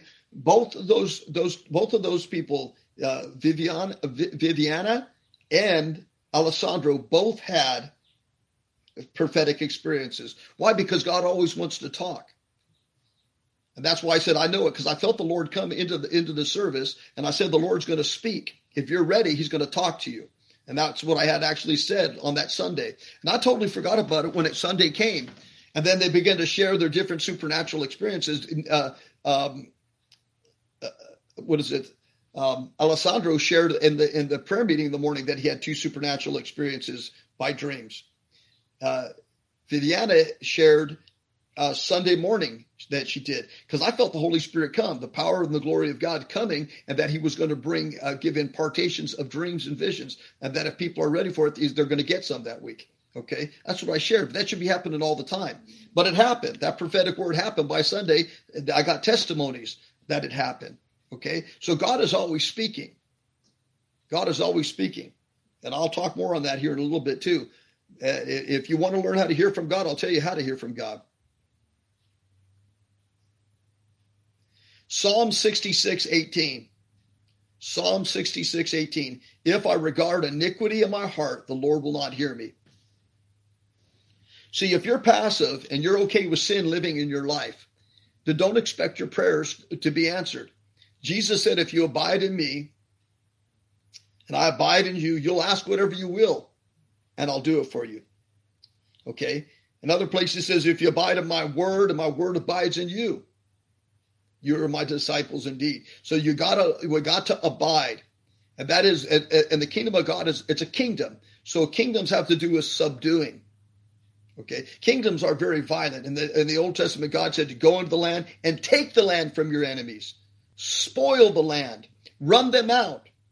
Burn up their cities. Kill them. Wipe them out. And that had to do because they had to do with the Nephilim fallen, and the blood was tainted. Because Adam had perfect DNA before the fall, and Noah had perfect DNA after the fall, that he had not been compromised in his bloodline. And Jesus came through perfect, pure bloodline of the root of Jesse and the stem of David. That's how he came, perfectly pure. So God says, listen, go in and burn up their cities. Kill them. Why? Because their blood had been tainted by the Nephilim. Okay, that's what happened. That's what it's talking about in Genesis 6. Their blood had been tainted. And so listen, this is what God said, violently, go kill them, wipe them out, burn their cities down, tear down their walls, cut off their heads. So the kingdom of God is aggressive. The kingdom of God is aggressive. You cannot just sit around. You got to be all about burning your ship behind you. So you got no place to go back to. You got to get your sword out, and you got to go to start tearing some walls down. You got to burn some cities up. You got to get your sword and start taking some devils out. Listen, you've been taught wrong about the kingdom of God. It is not random. People will not listen. People don't accidentally go to heaven, and people don't accidentally go to hell. Understand? Nobody accidentally goes to heaven, and nobody accidentally goes to hell. You got to be 100% in the doing. You got to be aggressive. The kingdom of God is aggressive. So look at, here we're getting a little aggressiveness about Psalms 66:18. If I regard iniquity in my heart, the Lord will not hear me. Deal with the sin issue. Deal with the sin issue. Repent. Get on your knees and seek the Lord until you find him. Because he's not far from you if you will seek after him. Get on your knees. And when you know in your spirit and in your heart that you've repented, it don't matter how you feel. Because the Bible says if we confess our sins, he's faithful and just to forgive us of our sins and cleanse us from all unrighteousness. It doesn't mean, well, I don't feel cleansed. Well, so what? Get over it there, cream puff. The Bible says it's based on God's character. You calling him a liar? He says if we confess our sins, he's faithful and just to forgive us our sins and cleanse us from all unrighteousness. So if you deal with that sin as a person that the fear of the Lord is to hate evil, you hate that sin. You're not okay with it. You're not okay with worldliness. You're not okay with the works of the flesh. You're not okay with the demons. You're violent. You're aggressive. You're opposed to them. You hate the works of the flesh. And you deal with it. You uproot it. You kill it. You cut it off you deal with it. Then when you pray, your prayers will be answered. And your prayers need to be for this country and for this nation. So we got to train an army to know how to pray effectively. We can't tell people to be like Roman Catholics, just confess your sins and continue to do them. And then think they got power with God. No, the Bible says if we confess and forsake our sins, we'll find mercy. Too many just confessing their sins, not doing the whole recipe. God has a formula for it. If we confess our sins and forsake them, we'll find mercy. I'm giving you impartation of revelation so you can become a part of the end time intercessory army of God. Because we need to pray in your nation and my nation, and we need to cry out to God that he'll spare our lands and save our people. We need to stand in the gap. Oh man, I feel God. We need to stand in the gap and make up the hedge. Oh man, that's the voice of God. He's looking for some intercessors out there. He's looking for you to enlist and begin to seek God, but do it right. You got to deal with sin. So we got to train people correctly so they can be good intercessors, and they just don't get together. They're all living in sin, and they do 1 hour of prayer, and the Lord doesn't hear anything, and the prayers don't even go this high because they have unrepented sin in their life. No, we need to train up an army of intercessors that's right with God, because who can ascend to the hill of the Lord or stand in the holy place but he that has clean hands and a pure heart, that has not lifted up his soul unto vanity or spoken deceitfully. We need to train up at all the nations of the earth intercessors that will pray for their prime ministers, their kings, their presidents, their leaders, whatever they call them in your area. We need to intercede for the nations that we live in.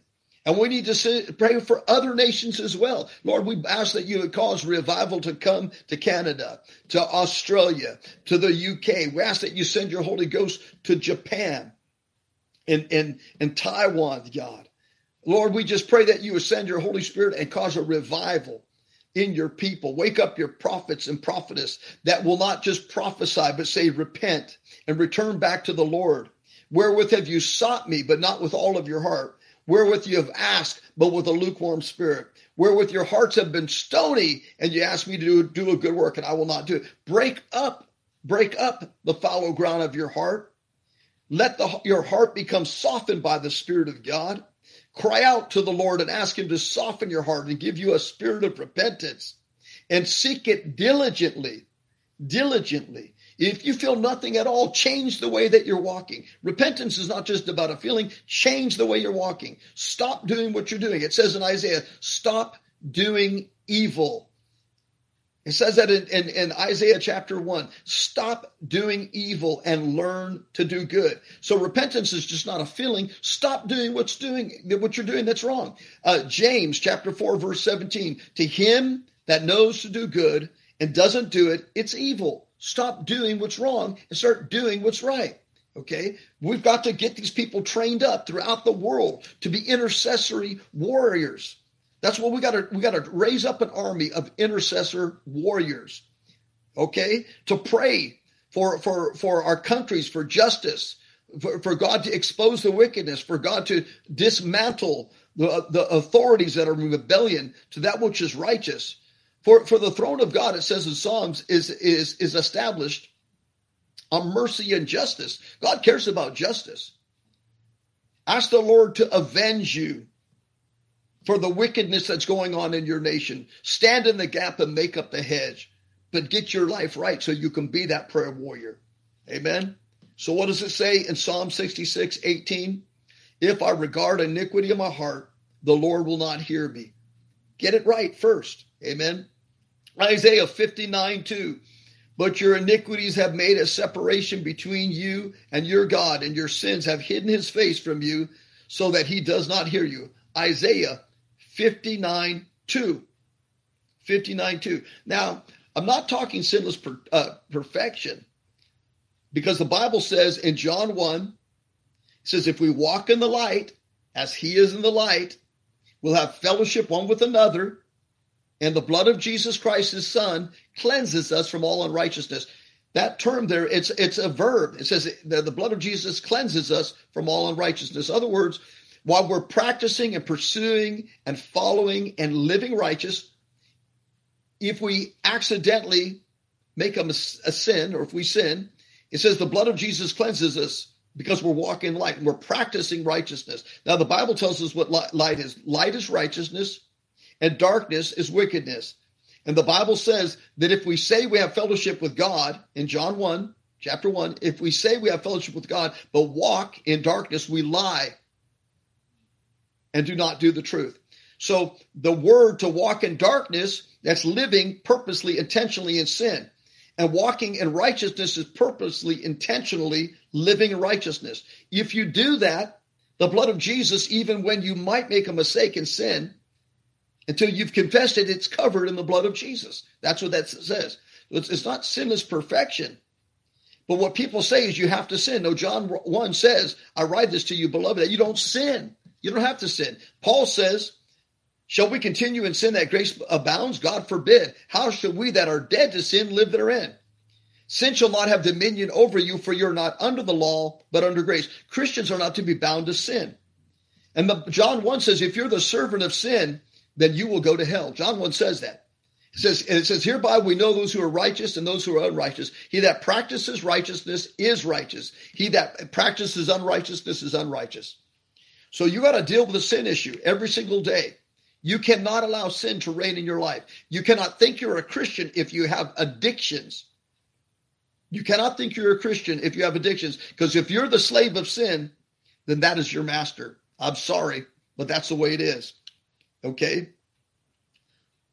But he says, but your iniquities have made a separation between you and your God, and your sins have hidden his face from you so that he does not hear you. Do you understand why there's no revival in America? You're like, there's so many people praying, but they're not repenting. You understand I'm giving you strategies and tactics right now? Strategies and tactics from heaven. A lot of people have been praying in your country, in my country, right? We're not seeing a whole lot of results, are we? No, we're not. You know why? Psalm 66:18. If I regard iniquity in my heart, the Lord will not answer my prayers. Isaiah 59:2. But your iniquities have made a separation between you and your God, and your sins have hidden his face from you so that he does not hear you.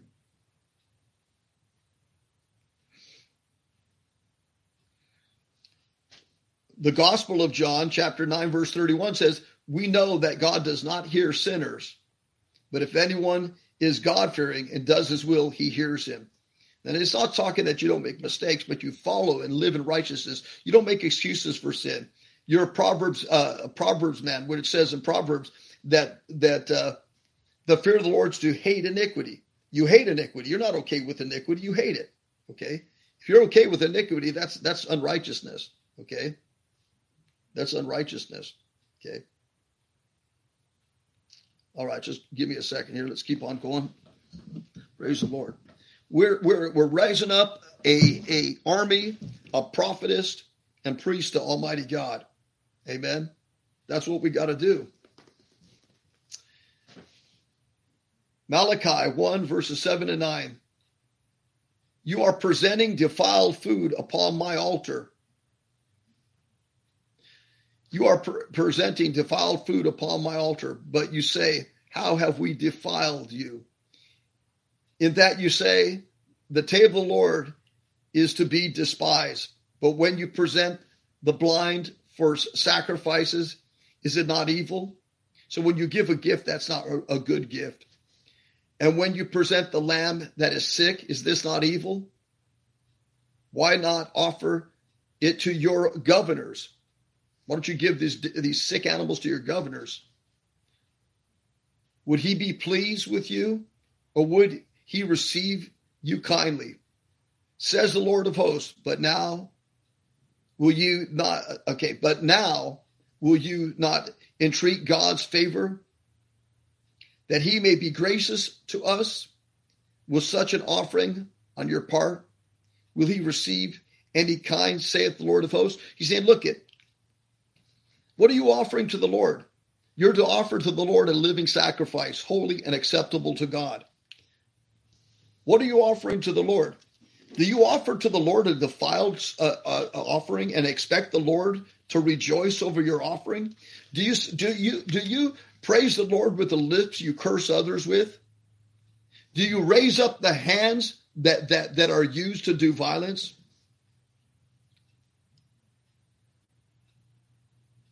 Do you walk with the temple that you commit fornication with?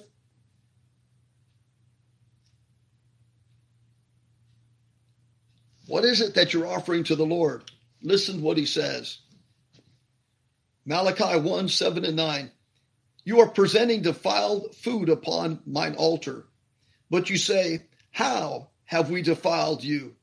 In that you say the table of the Lord is to be despised. But when you present the blind for a sacrifice, a blind animal for a sacrifice, is it not evil? And when you present the lamb that is sick, is it not evil? Why not offer to your governor? Would he be pleased with you, or would he receive you kindly? Saith the Lord of hosts, but will you not entreat God's favor, that he might be gracious to us with such an offering on your part? He will receive any kind of offering, saith the Lord. He will not receive any kind of offering, saith the Lord. He's telling them, look it. He said, what did Paul say in Romans chapter 12? He says, I beseech you by the mercies of God that you present your body a living sacrifice, holy and acceptable to God, which is your reasonable form of worship. And be not conformed to this world, but be transformed by the renewing of your mind. So, are you offering your body to the Lord in prayer that you've offered to the devil in fornication, that you've offered your mouth to worship the Lord when you curse others?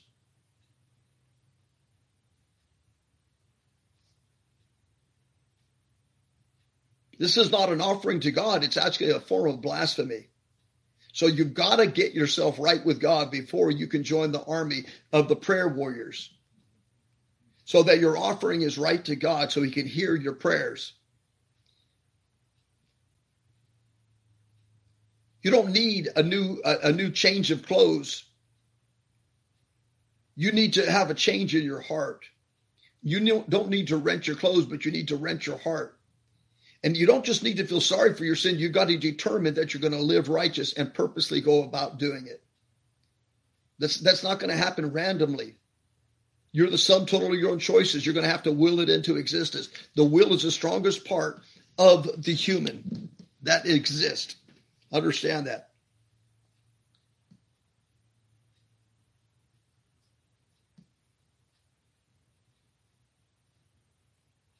Jeremiah 14:10.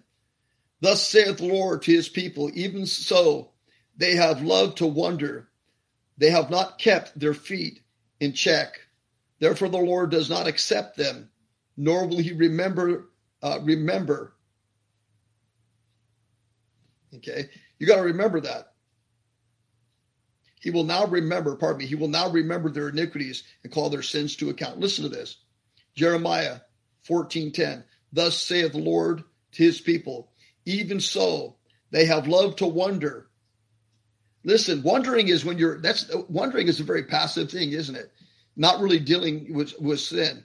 They're just kind of wondering. You're lukewarm. You're walking the fence. You're not fighting the battle to subdue your mind. You're not fighting the battles to subdue your emotions. You're not fighting the battles to subdue your body. You're just passive.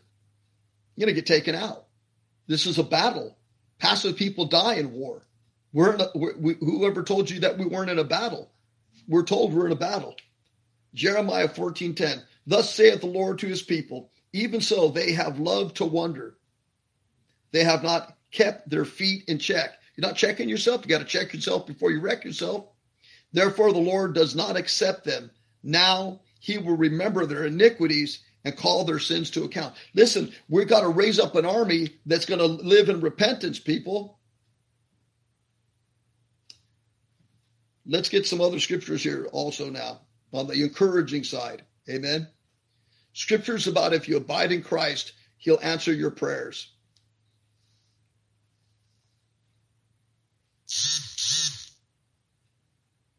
John 15:7.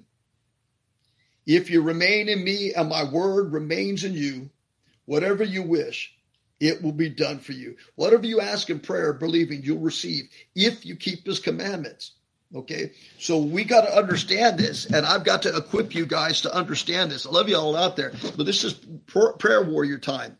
Amen. This is prayer warrior time. We're going to train this church up. We got to get the body back to where it needs to be.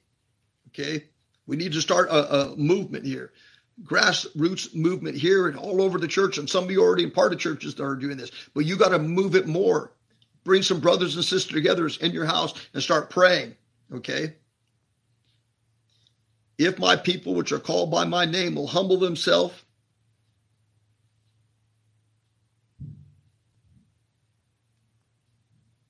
Okay, so Chronicles chapter, Second Chronicles chapter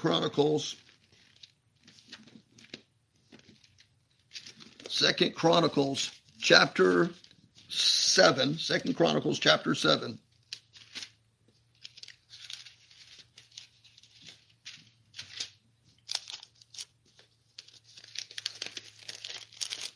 Second Chronicles chapter 7, verse 14.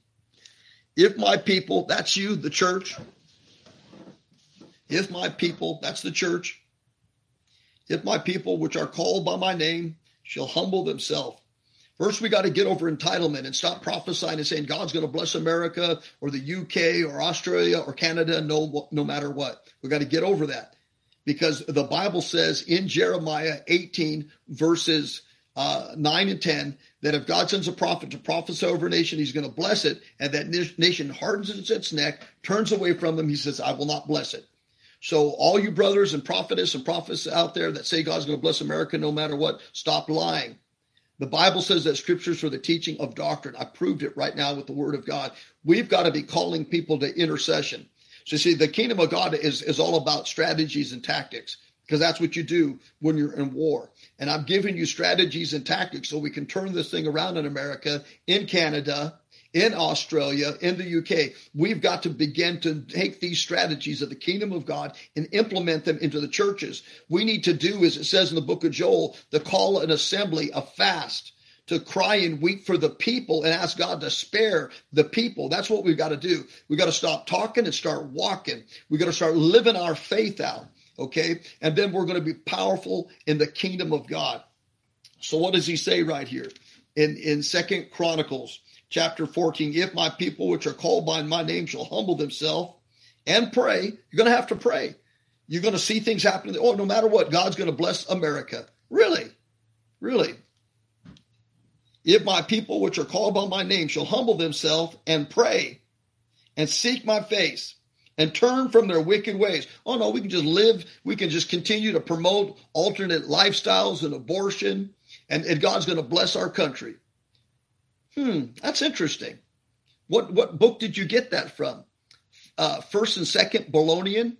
And no matter how thin you slice it, it still comes out baloney? Listen, Second Chronicles Chapter 7:14. If my people which are called by my name shall humble themselves, pray, and seek my face, and turn from their wicked ways. You got to do your part and turn from your wicked ways. Then I will hear from heaven. He's not going to hear from heaven if you don't do his formula, if you don't do his precepts, his laws, his statutes, his ordinances, his commandments. You got to do it. If my people which are called, that's the church, if my people which are called by my name shall humble themselves and pray. Going to have to start having revival in the UK. You're going to have to start having prayer meetings in the UK and Canada and Australia, in the United States of America, in Brazil, in Japan. You churches are going to get together and start interceding and praying. If my people which are called by my name shall humble themselves and pray and seek my face and turn from their wicked ways. Some of you are just praying and seeking space, but you're not turning from your wicked ways. Then I will hear from heaven, and I'll forgive your sins, and I'll heal your land. This is the recipe for massive revival in America. So there is no limit to what God can do when people will turn their hearts to him. I understand that. I did say that. There is no limit to what God can do when people will turn their hearts towards him. In a nation, in a country, in a county, or in a city, or in a providence. I tell you, there's no limit to it. But we've got to do things God's way. We cannot expect God to conform to our ways. We must conform to his ways. So there's got to be a seeking of his face and a turning from our sins. And we've got to do that at a national level, at a city level, at a providence level, at a county level, at a state level. We've got to go and we have got to call the nations of the world to repent. Jesus said, my church shall be a house of prayer for all nations. That's what Jesus said. He said, my house should be a house of prayer for all nations. Did you know if your church doesn't have a prayer meeting, you ought to not even go there? Jesus said it. Jesus said, my house, the church, the people, the place, it's not a building, but he's talking about where the place where people come together, the ecclesia, the called out ones, the people of God. He said, listen, the place where God dwells, he says, my house, your house. Did you know you're God's house? The Bible says that in Peter. Okay. You're his house. So he says, what does he say in his word of God? That you're the house of God, that I'm the house of God. We're the house of God. Okay. You and I are to be houses of prayer. Are you thinking somebody else is going to do your job? You're a house of prayer. Let me go to the scripture real quickly. You're a living temple made of lively stones. 1 Peter chapter 2. You got to know who you are, people, so you can do what you've been called to do. Some of you are not doing your commission or your mission that God has given you, and you don't need a prophetic word. You got the word. Listen, I heard a good word yesterday by a sister, and I thought it was excellent. She said, some of you might hear God, but some of you may not hear God, but you'll still be called. She said, you're like, I forget who it was Andrew. He went out and got Peter and John. See, somebody like that. I forgot exactly who it was. But the point is that one of them heard Jesus say, come and follow me. And then one went and got his brothers. They didn't hear Jesus' call. They were called by their brothers. Let me tell you something. If you read the word of God, you're called. You don't have to hear Jesus say that. You need to hear the call. You're getting the call today from me, a brother. Okay? Well, listen what he says in 2 Peter, or 1 Peter, pardon me. Let's not move it from the wrong book there. Okay, 1 Peter chapter 2, verse 5. Ye are also a lively stones, are built up a spiritual house and a holy priesthood to offer up spiritual sacrifices acceptable to God by Jesus Christ. Do you hear what that Bible says about you? It says, ye, that's you, ye also as lively stones are built up a spiritual house, a priesthood to offer up spiritual sacrifices to God by Jesus Christ. Jesus said, my house shall be a house of prayer. Matthew 21:13. Matthew 21:13. Matthew 21.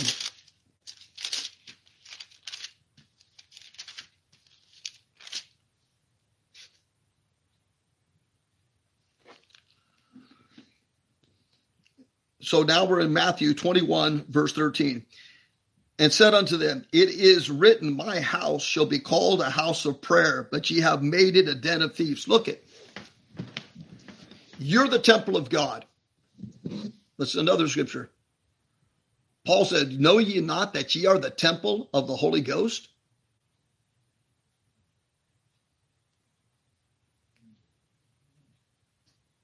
Hold on a second, y'all.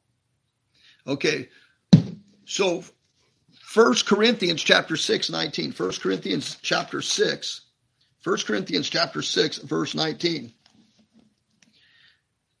What, know ye not? Your body is the temple of the Holy Ghost. Remember, you're a spirit wrapped in a soul, living in a body. Know ye not that your body is the temple of the Holy Ghost, which is in you, which ye have of God, and ye are not your own?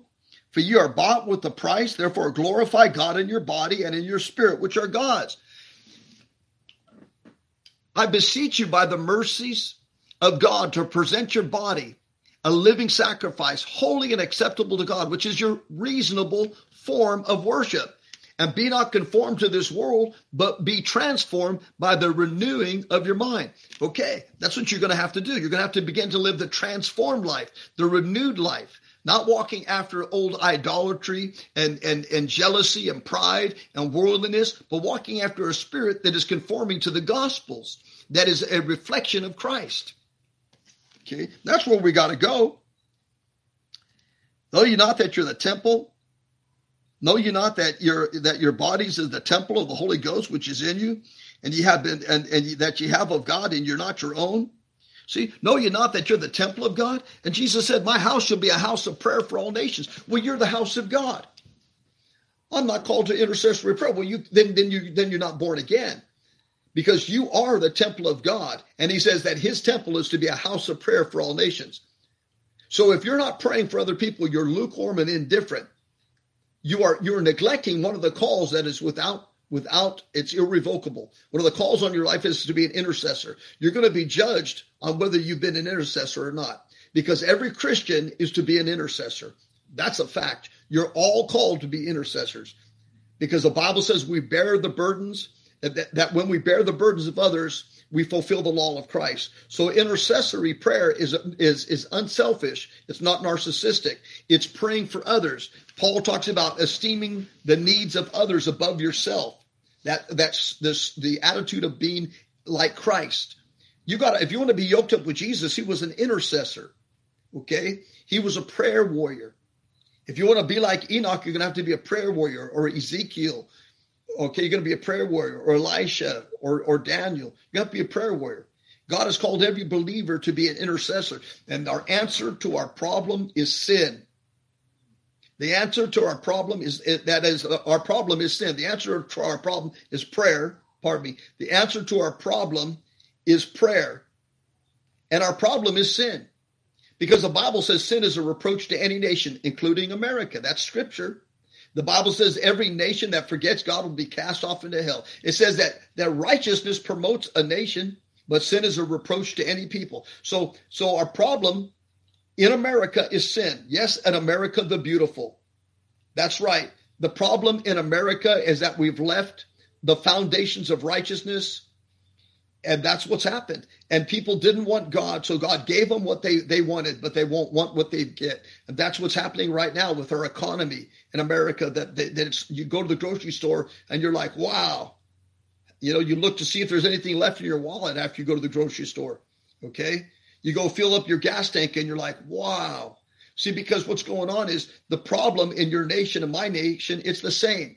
So you might have a different accent than me in Australia or Canada or the UK. But guess what? The problem in your nation is the same as the problem in America, and it's sin. That's what it is. Okay. And the solution is repentance and prayer, because you're the temple of God and I'm the temple of God. And we're in an end time generation. And God is not looking for someone else. He's looking for you. God is looking for a few good men and women to enlist. That's right. And he's not looking somewhere else. He's looking for you, brother. He's looking for you, sister. He's looking for you to stand in the gap and make up the hedge and to pray and cry out for the country, that God would spare his people. In Joel, he says, call an assembly. In the book of Joel, God says to call the assembly, to cry at the porch.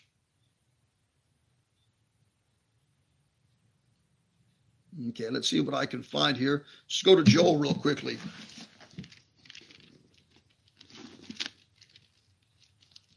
God bless you all here. I didn't even find the book of Joel here. Let me find it real quickly, y'all. Give me a second. God bless you. So it says it's 1339. 1339. Okay.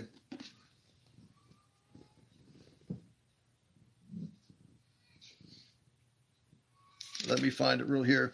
Okay, Joel chapter 1, verse 14. Sanctify ye a fast. Call a solemn assembly. Gather the elders and all the inhabitants of the land into the house of the Lord. The house of the Lord, which is what? A house of prayer.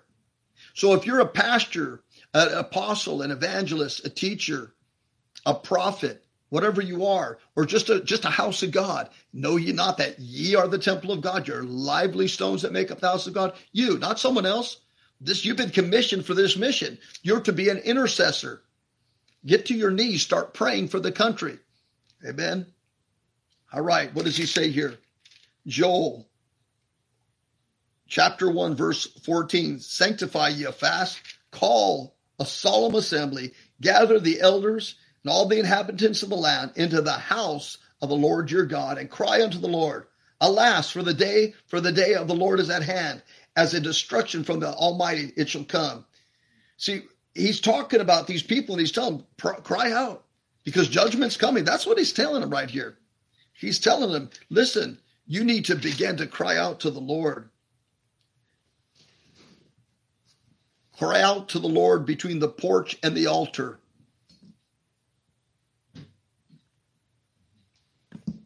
Joel 2:17. Joel 2:17. We'll start actually a verse. If you wonder what I'm doing right now, I'm doing this right now. I'm doing Joel chapter 2, verse 15. That's what I'm doing with this program today. Okay? Praise God for that. That's what I'm doing. Chapter 2, verse 15. I'm fulfilling that scripture right now in your hearing as a man of God. Joel chapter 2, verse 15. Blow the trumpets in Zion. Sanctify a fast. Call a solemn assembly. That's what I'm doing today. That's what I'm doing today. That's what I'm doing in your midst right now. Blow the trumpet in Zion. You're the church. That's Zion.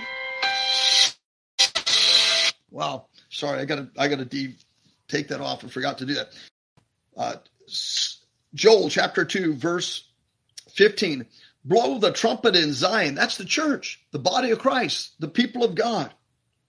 Sanctify a fast. Call a solemn assembly. Gather the people. Sanctify the congregation. You got to sanctify yourself. You got to forsake sin. You got to make yourself right with God. Tell the people to get what's straight. That's what the word sanctify is talking about there. Have them separate themselves from the things of the world, the defilement of the flesh. That's what he's saying right here. Gather the people and sanctify the congregation, the assembly, the elders. Gather the children and those that suck the breast. Let the bridegroom go forth to his chambers, and the bride out of her closets. Let the priests, the ministers of the Lord, listen.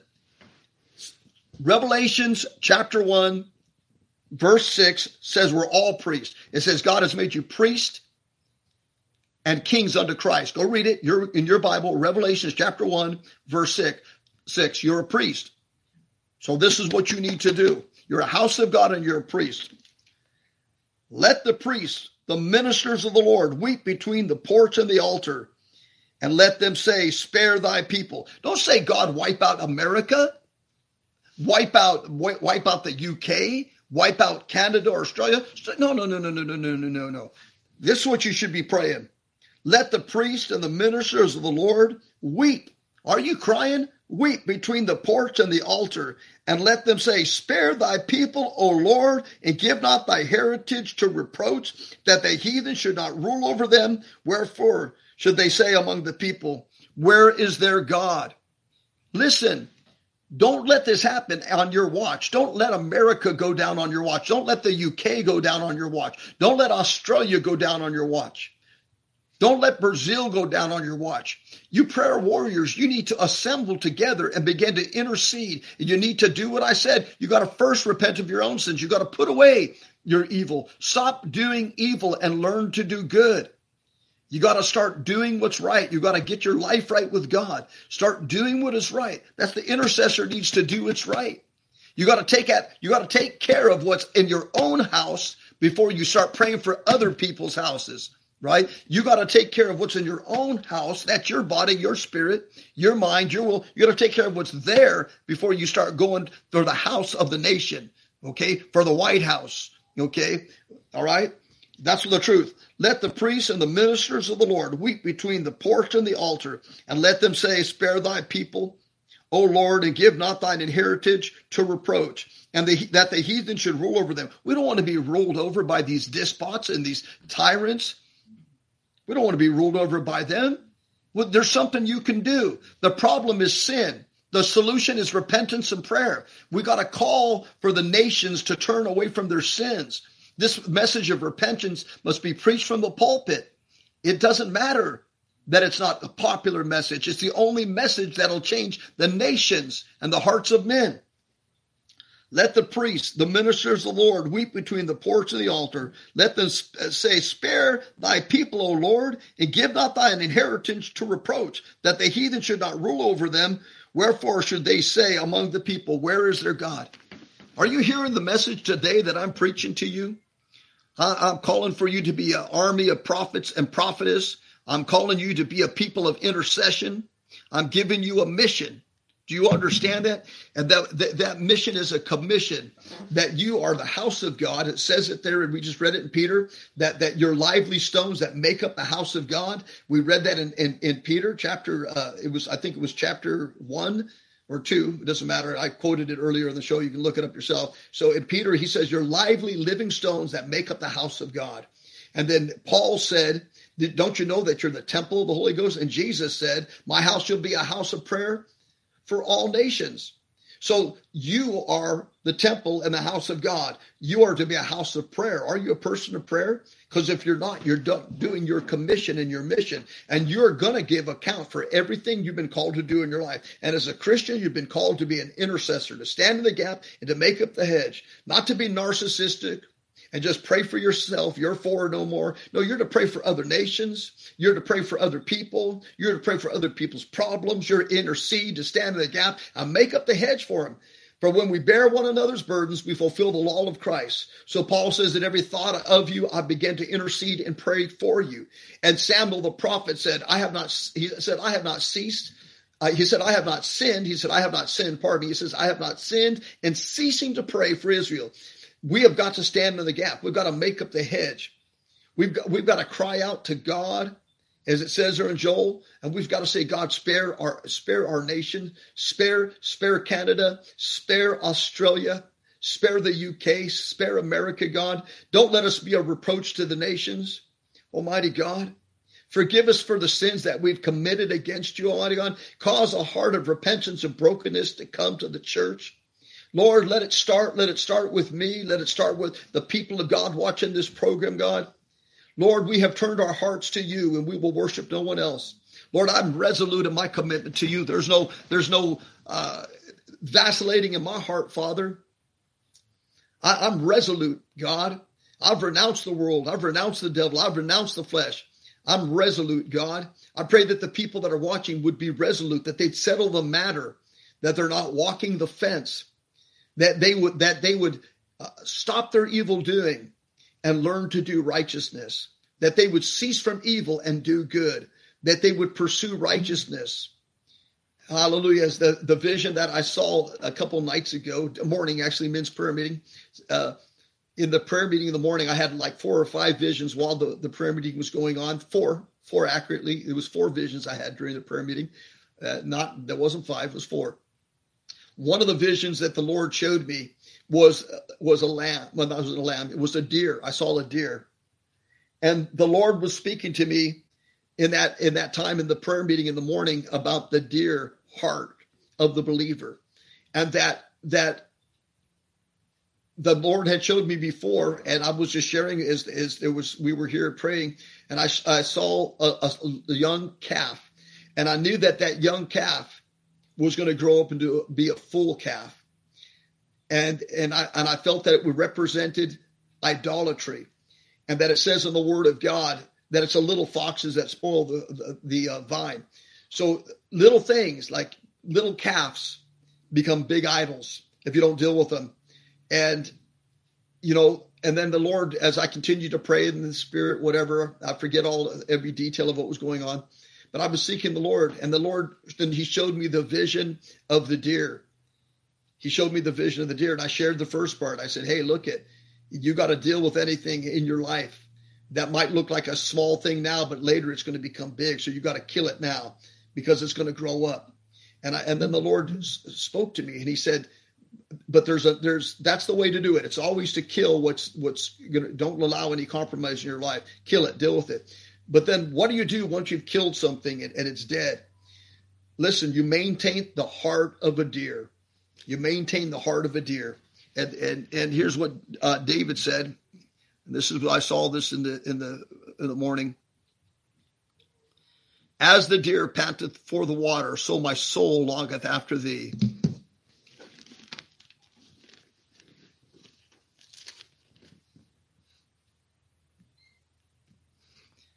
Scripture, verse and chapter, as the deer panteth for the water, book of Psalms. Psalms 42.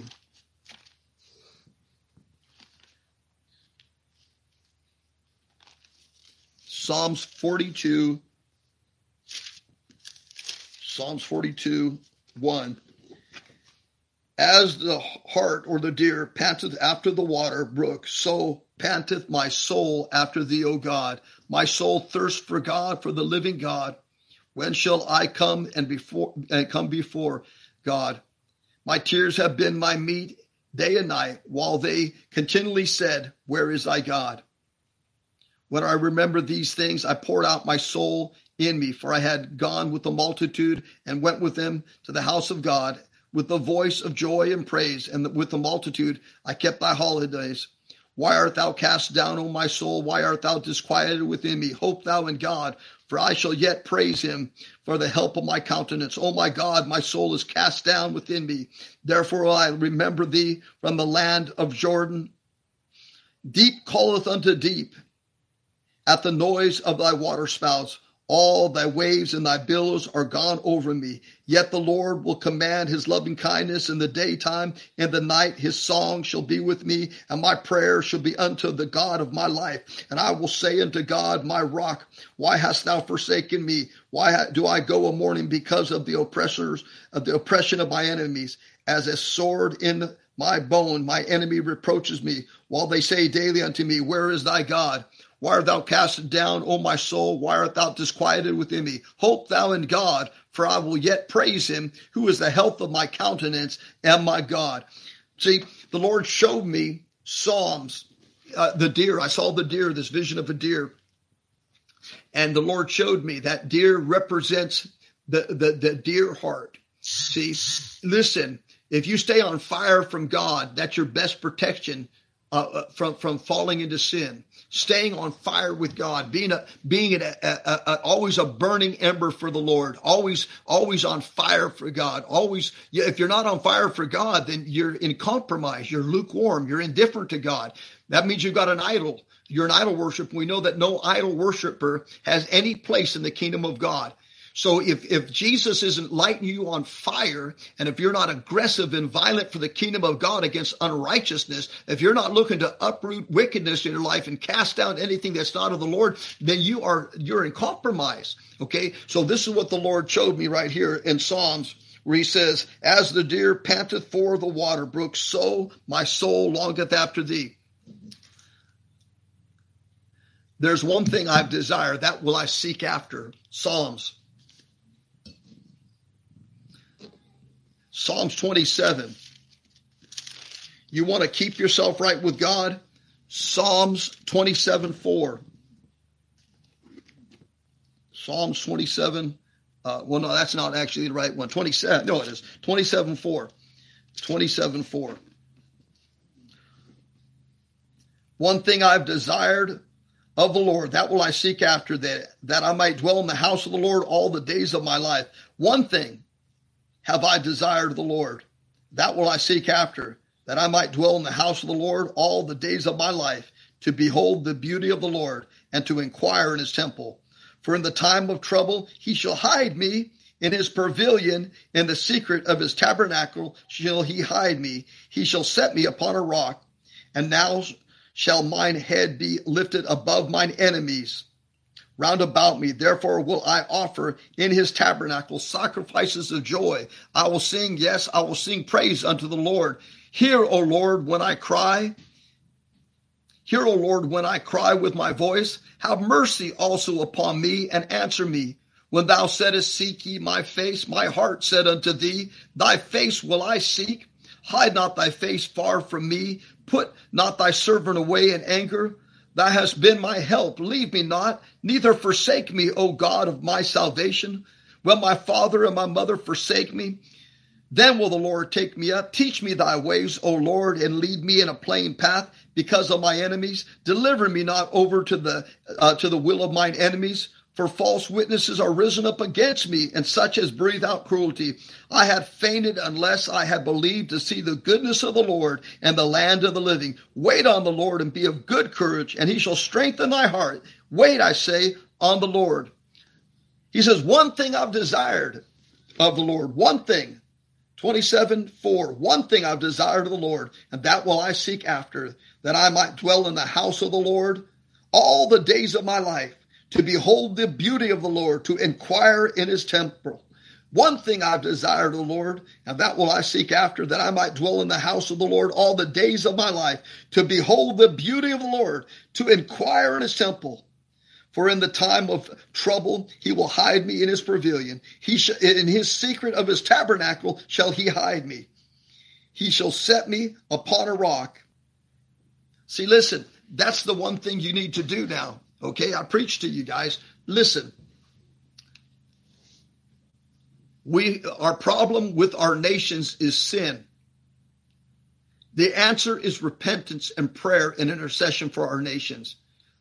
This is the message of a man who spent time with God. This is the fire that the Lord gave me from the altar. We got to bring the word of God like it really is. And I know other men of God are here. I'm not the only man of God saying this. I know that. But I know a lot of people aren't calling them. They're talking about God's going to do this and this. Listen. If God is going to judge, say he's going to judge, we should be saying what it said there in Joel. Spare your people, God. Don't give your heritage over to reproach. Don't let that happen, Almighty God. Save your people, Almighty God. Spare your people. And what does he say? He gives us the recipe, the formula. He said, if my people, which are called by my name, 2 Chronicles chapter 7, verse 14, if my people, which are called by my name, shall humble themselves, pray and seek my face, turn from their wicked ways, then I will hear from heaven and I'll forgive their sin and I'll heal their land. There is hope today, but we cannot do it another way. We've got to go God's way. There's prophets that are prophesying and aren't explaining the way of the Lord. I lost my signal there for a little bit. These are the ways of the Lord, brothers and sisters. Hold on, let me see about my stuff here real quickly.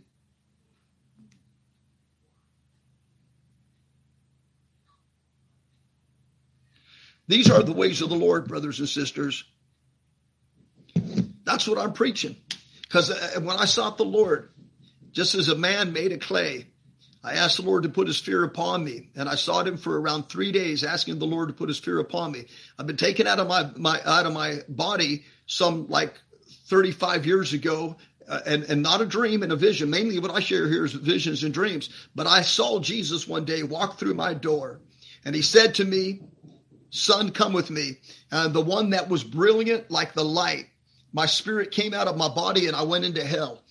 And he showed me hell, and he told me at a capsule that as a born again Christian, if I continued to believe that no matter how I lived, I would go to heaven, that I was going to split hell wide open.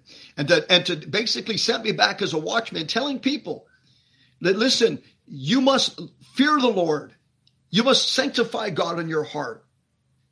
That you cannot play games with God. And just because you're born again and then you turn away from God, think you're going to go to heaven. It's a lie. You've been deceived by false prophets. Hear what the word of the Lord is saying from a man that has been made a watchman to the church. You must turn from your iniquities. You must stop your sins, stop your evil doings, and learn to do good. Submit yourself to God. Resist the devil and he'll flee from you. Beat your body and bring it under subjection. Hear the word of the Lord. Hear the word of God. Thank God that he showed me mercy. Didn't let me die when I was a Calvinist. Didn't let me die when I was preaching once saved, always saved. But instead came to me in a supernatural experience and took me to hell. Not a vision, not a dream. I'm telling you, that's what happened. That's why I changed. My brother was like, how could you change so fast? You were preaching Calvinism and you believed Calvinism and you changed just like that because I had a visitation of Jesus. That'll change you. That'll change you. That'll change the double helix of your supernatural nature. It'll saturate you. It'll permeate you. A visitation will change your DNA. And I had a visitation of Jesus Christ. And so recently I've been just seeking, Lord, I want to go deeper in the fear of the Lord. And as I was going deeper in the fear of the Lord began to remove layer of things that I didn't even see. And I began to see clear revelation, clearer discernment, clearer understanding about what's going on in the earth. And also about what's going on in the prophets, that they have a vision, but they have no discernment. They receive a word from the Lord and they don't even know how to deliver it because they don't understand these things that I've been preaching here today. We've got to get back to the call of God upon the church. The call of God on the church is to first be right with God and then go get the nations right with God. But the condition is that the church is not right with God and they're praying that God would cause revival in the nations. They're wrong.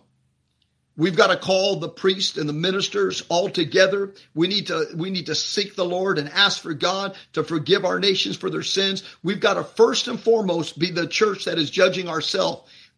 Peter said it. He said, judgment must first start in the house of God, then in the world. So the church has got to first judge themselves and deal with the sin in their life, because the problem that's happening in these nations, in our nation, is sin. And the answer is God. But it's repentance, because the church is out of fellowship with God and their prayers are an abomination to the Lord. Many of them that call him Lord, Lord, but they don't do anything he says. I'm telling you like it is, people. I'm calling you like it is. I'm telling you like it is. And I am no man I'm just nothing but a piece of dust. I'm nobody. But I saw Jesus. And he let me know that if you are born again, you've got to continue in the fear of the Lord, continue in holiness, continue abiding in Christ, continue seeking God, continue practicing righteousness till the end. And you are not to do anything else. And you're to keep the Lord sanctified in your heart as the only God that you serve and as the love of your life.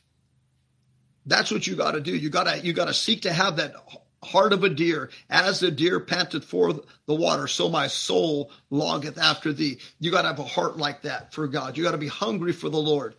And if you're hungry for the Lord will fill you. Amen. God bless you all.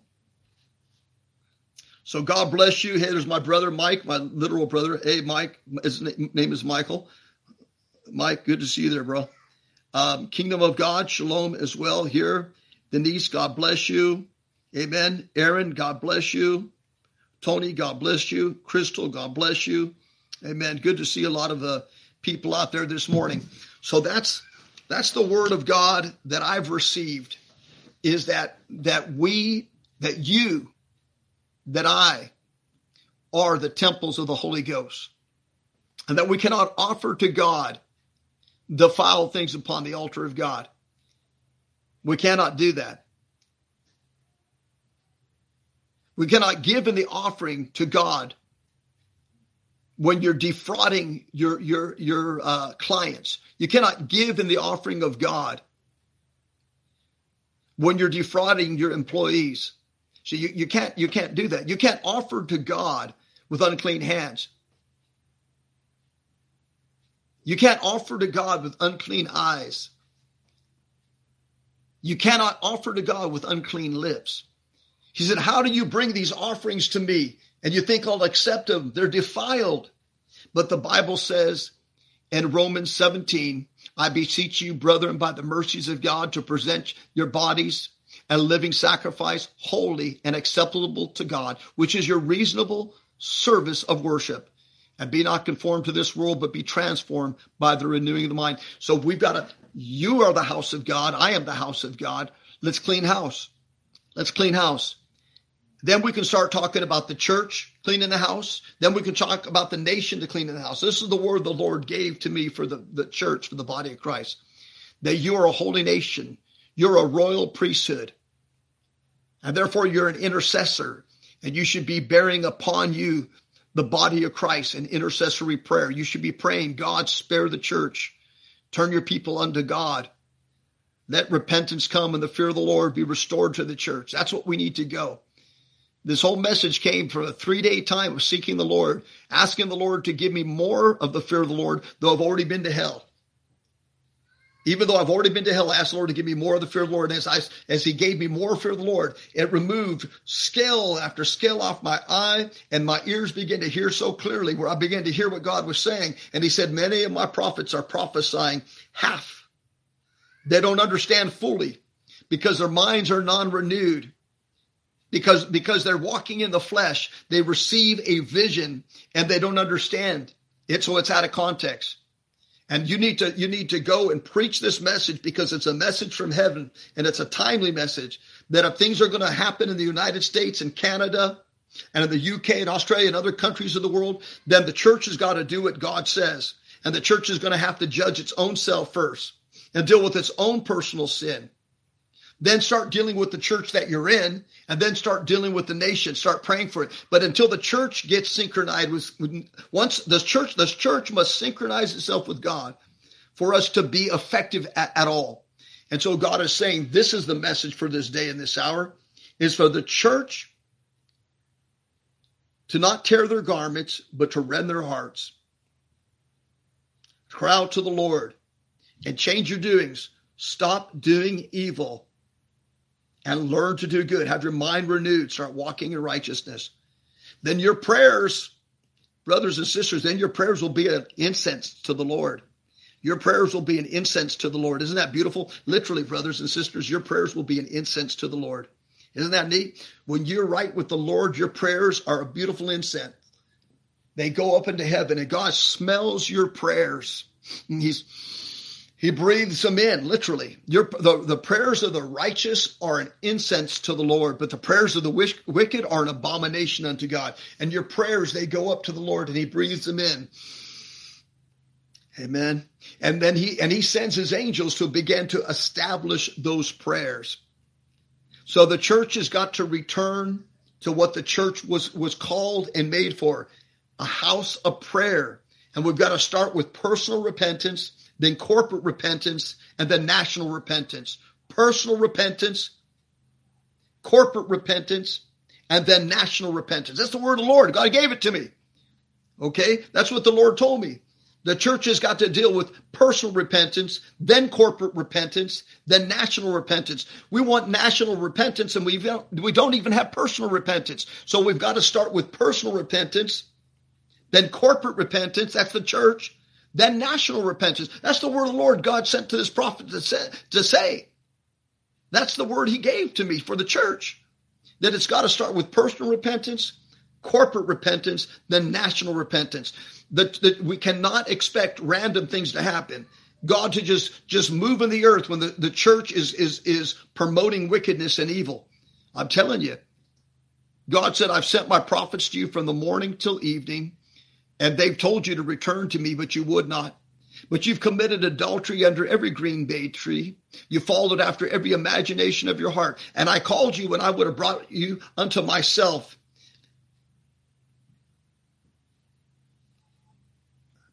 but you would not. I told you to soften your hearts, but you would not. You stiffened your neck, and you followed after every idol. And he said, and because of that, judgment will come. And I'm telling you, if we don't see repentance in the church, we'll not see the move of God in the nation that he wants to do. Don't you want, if there's a move of God in your church, are you just satisfied with that? Is that not happening in the church across town? You're just satisfied with your 4 or no more. So maybe you're experiencing revival in your church. That's good. There's other people going to hell right now. You're just going to sit there and camp out on your move of God? No, it's time for you to begin to cry out for the church across town. It's time to begin to cry out to the church for other countries. We need to begin to intercede and pray as prayer warriors for the kingdom of God. That's our call. That's what we're called to do. Amen. I'm telling you, that's the word of the Lord. Praise the Lord.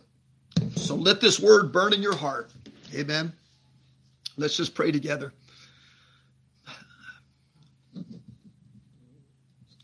Father God, we just ask, Lord, that we would be these living tabernacles, that we would be on fire, lively stones, God, lively, living stones with life. Hallelujah. Oh God, I feel your glory. I feel your presence right now. Holy, holy, holy is the Lord God Almighty. Holy, holy, holy is the Lord God Almighty. Oh, the power of the Lord is so holy. Holy, holy, holy is the Lord God Almighty. Hallow the Lord in your midst. Sanctify your hearts. Consecrate your walk unto the Lord. Return to him. Purify your hands and purify your hearts. Sanctify your doings. Return to the Lord with all of your heart, and he will return to you. Lord, we just ask that you would bring revival, but let it start with me. Let it start with the brothers and sisters that are watching, that your people which are called by your name might humble themselves and to seek your face and to pray and to turn from their wicked ways. Then you'll hear from heaven and you'll heal our lands and you'll forgive our sins, Lord. We're asking God to pour out a revival upon the church. We're asking, Lord, as every revival that has ever been in history was birthed out of a prayer and intercessory, and the foundation and the roots of it were gone deep into preaching repentance. Every real move of God has had a foundation of repentance and the fear of the Lord. Oh God, we pray that you would once again stir up the nations, God. Stir up the churches. Stir up your people, God, to begin to bore deep into the foundations, God, to go deep into the word of God, to settle in their heart matters that are not right between them and God, that they would listen to the Holy of Holies inside of them where the presence of God is and fix anything that's out of alignment with the kingdom, that they'd bring everything under the subjection and to the rule of Jesus Christ. Oh God, we pray that you would shake the nations. Shake the nations, God. Shake the nations with your power, God. Shake the nations with your power, God. Lord, we pray that you would shake the nations with your power, God. Send your power to the church. Send your power to the sisters and the brothers, God. Start the revival in each heart and everyone who's watching the program. Give them hearts to receive the power and the glory, God, in Jesus' name. Bring repentance to your nation. Bring repentance to the holy nation, which is the church. The holy nation. Ye are a holy nation. Hallelujah. It says that you're a holy nation. Hallelujah. A generation of priests unto God. Lord, bring repentance to your church. Lord, start this revival. Every revival, God, that has ever been has started when the church repented and returned to the Lord. And it's not going to be any different today. The church must repent and return to the Lord for a revival to happen in the earth, God. And we ask, Lord, that it would start here. And I pray and I commission people for this mission. In Jesus' name, I seal that you've been brought into light. And now you're responsible with the light that you have. And God expects for you to walk in righteousness. And he expects for you to receive his commission for the mission, which is to be an intercessor for the body of Christ, for the nation, and for the world. That's what God wants. That's what God wants. Thank you, Gary. That's what God wants. Amen. So God bless you. God bless you. Thank you so much for watching the program. Amen. Well, God bless you all. And let revival start with you. Amen. This is Pastor John. Shalom.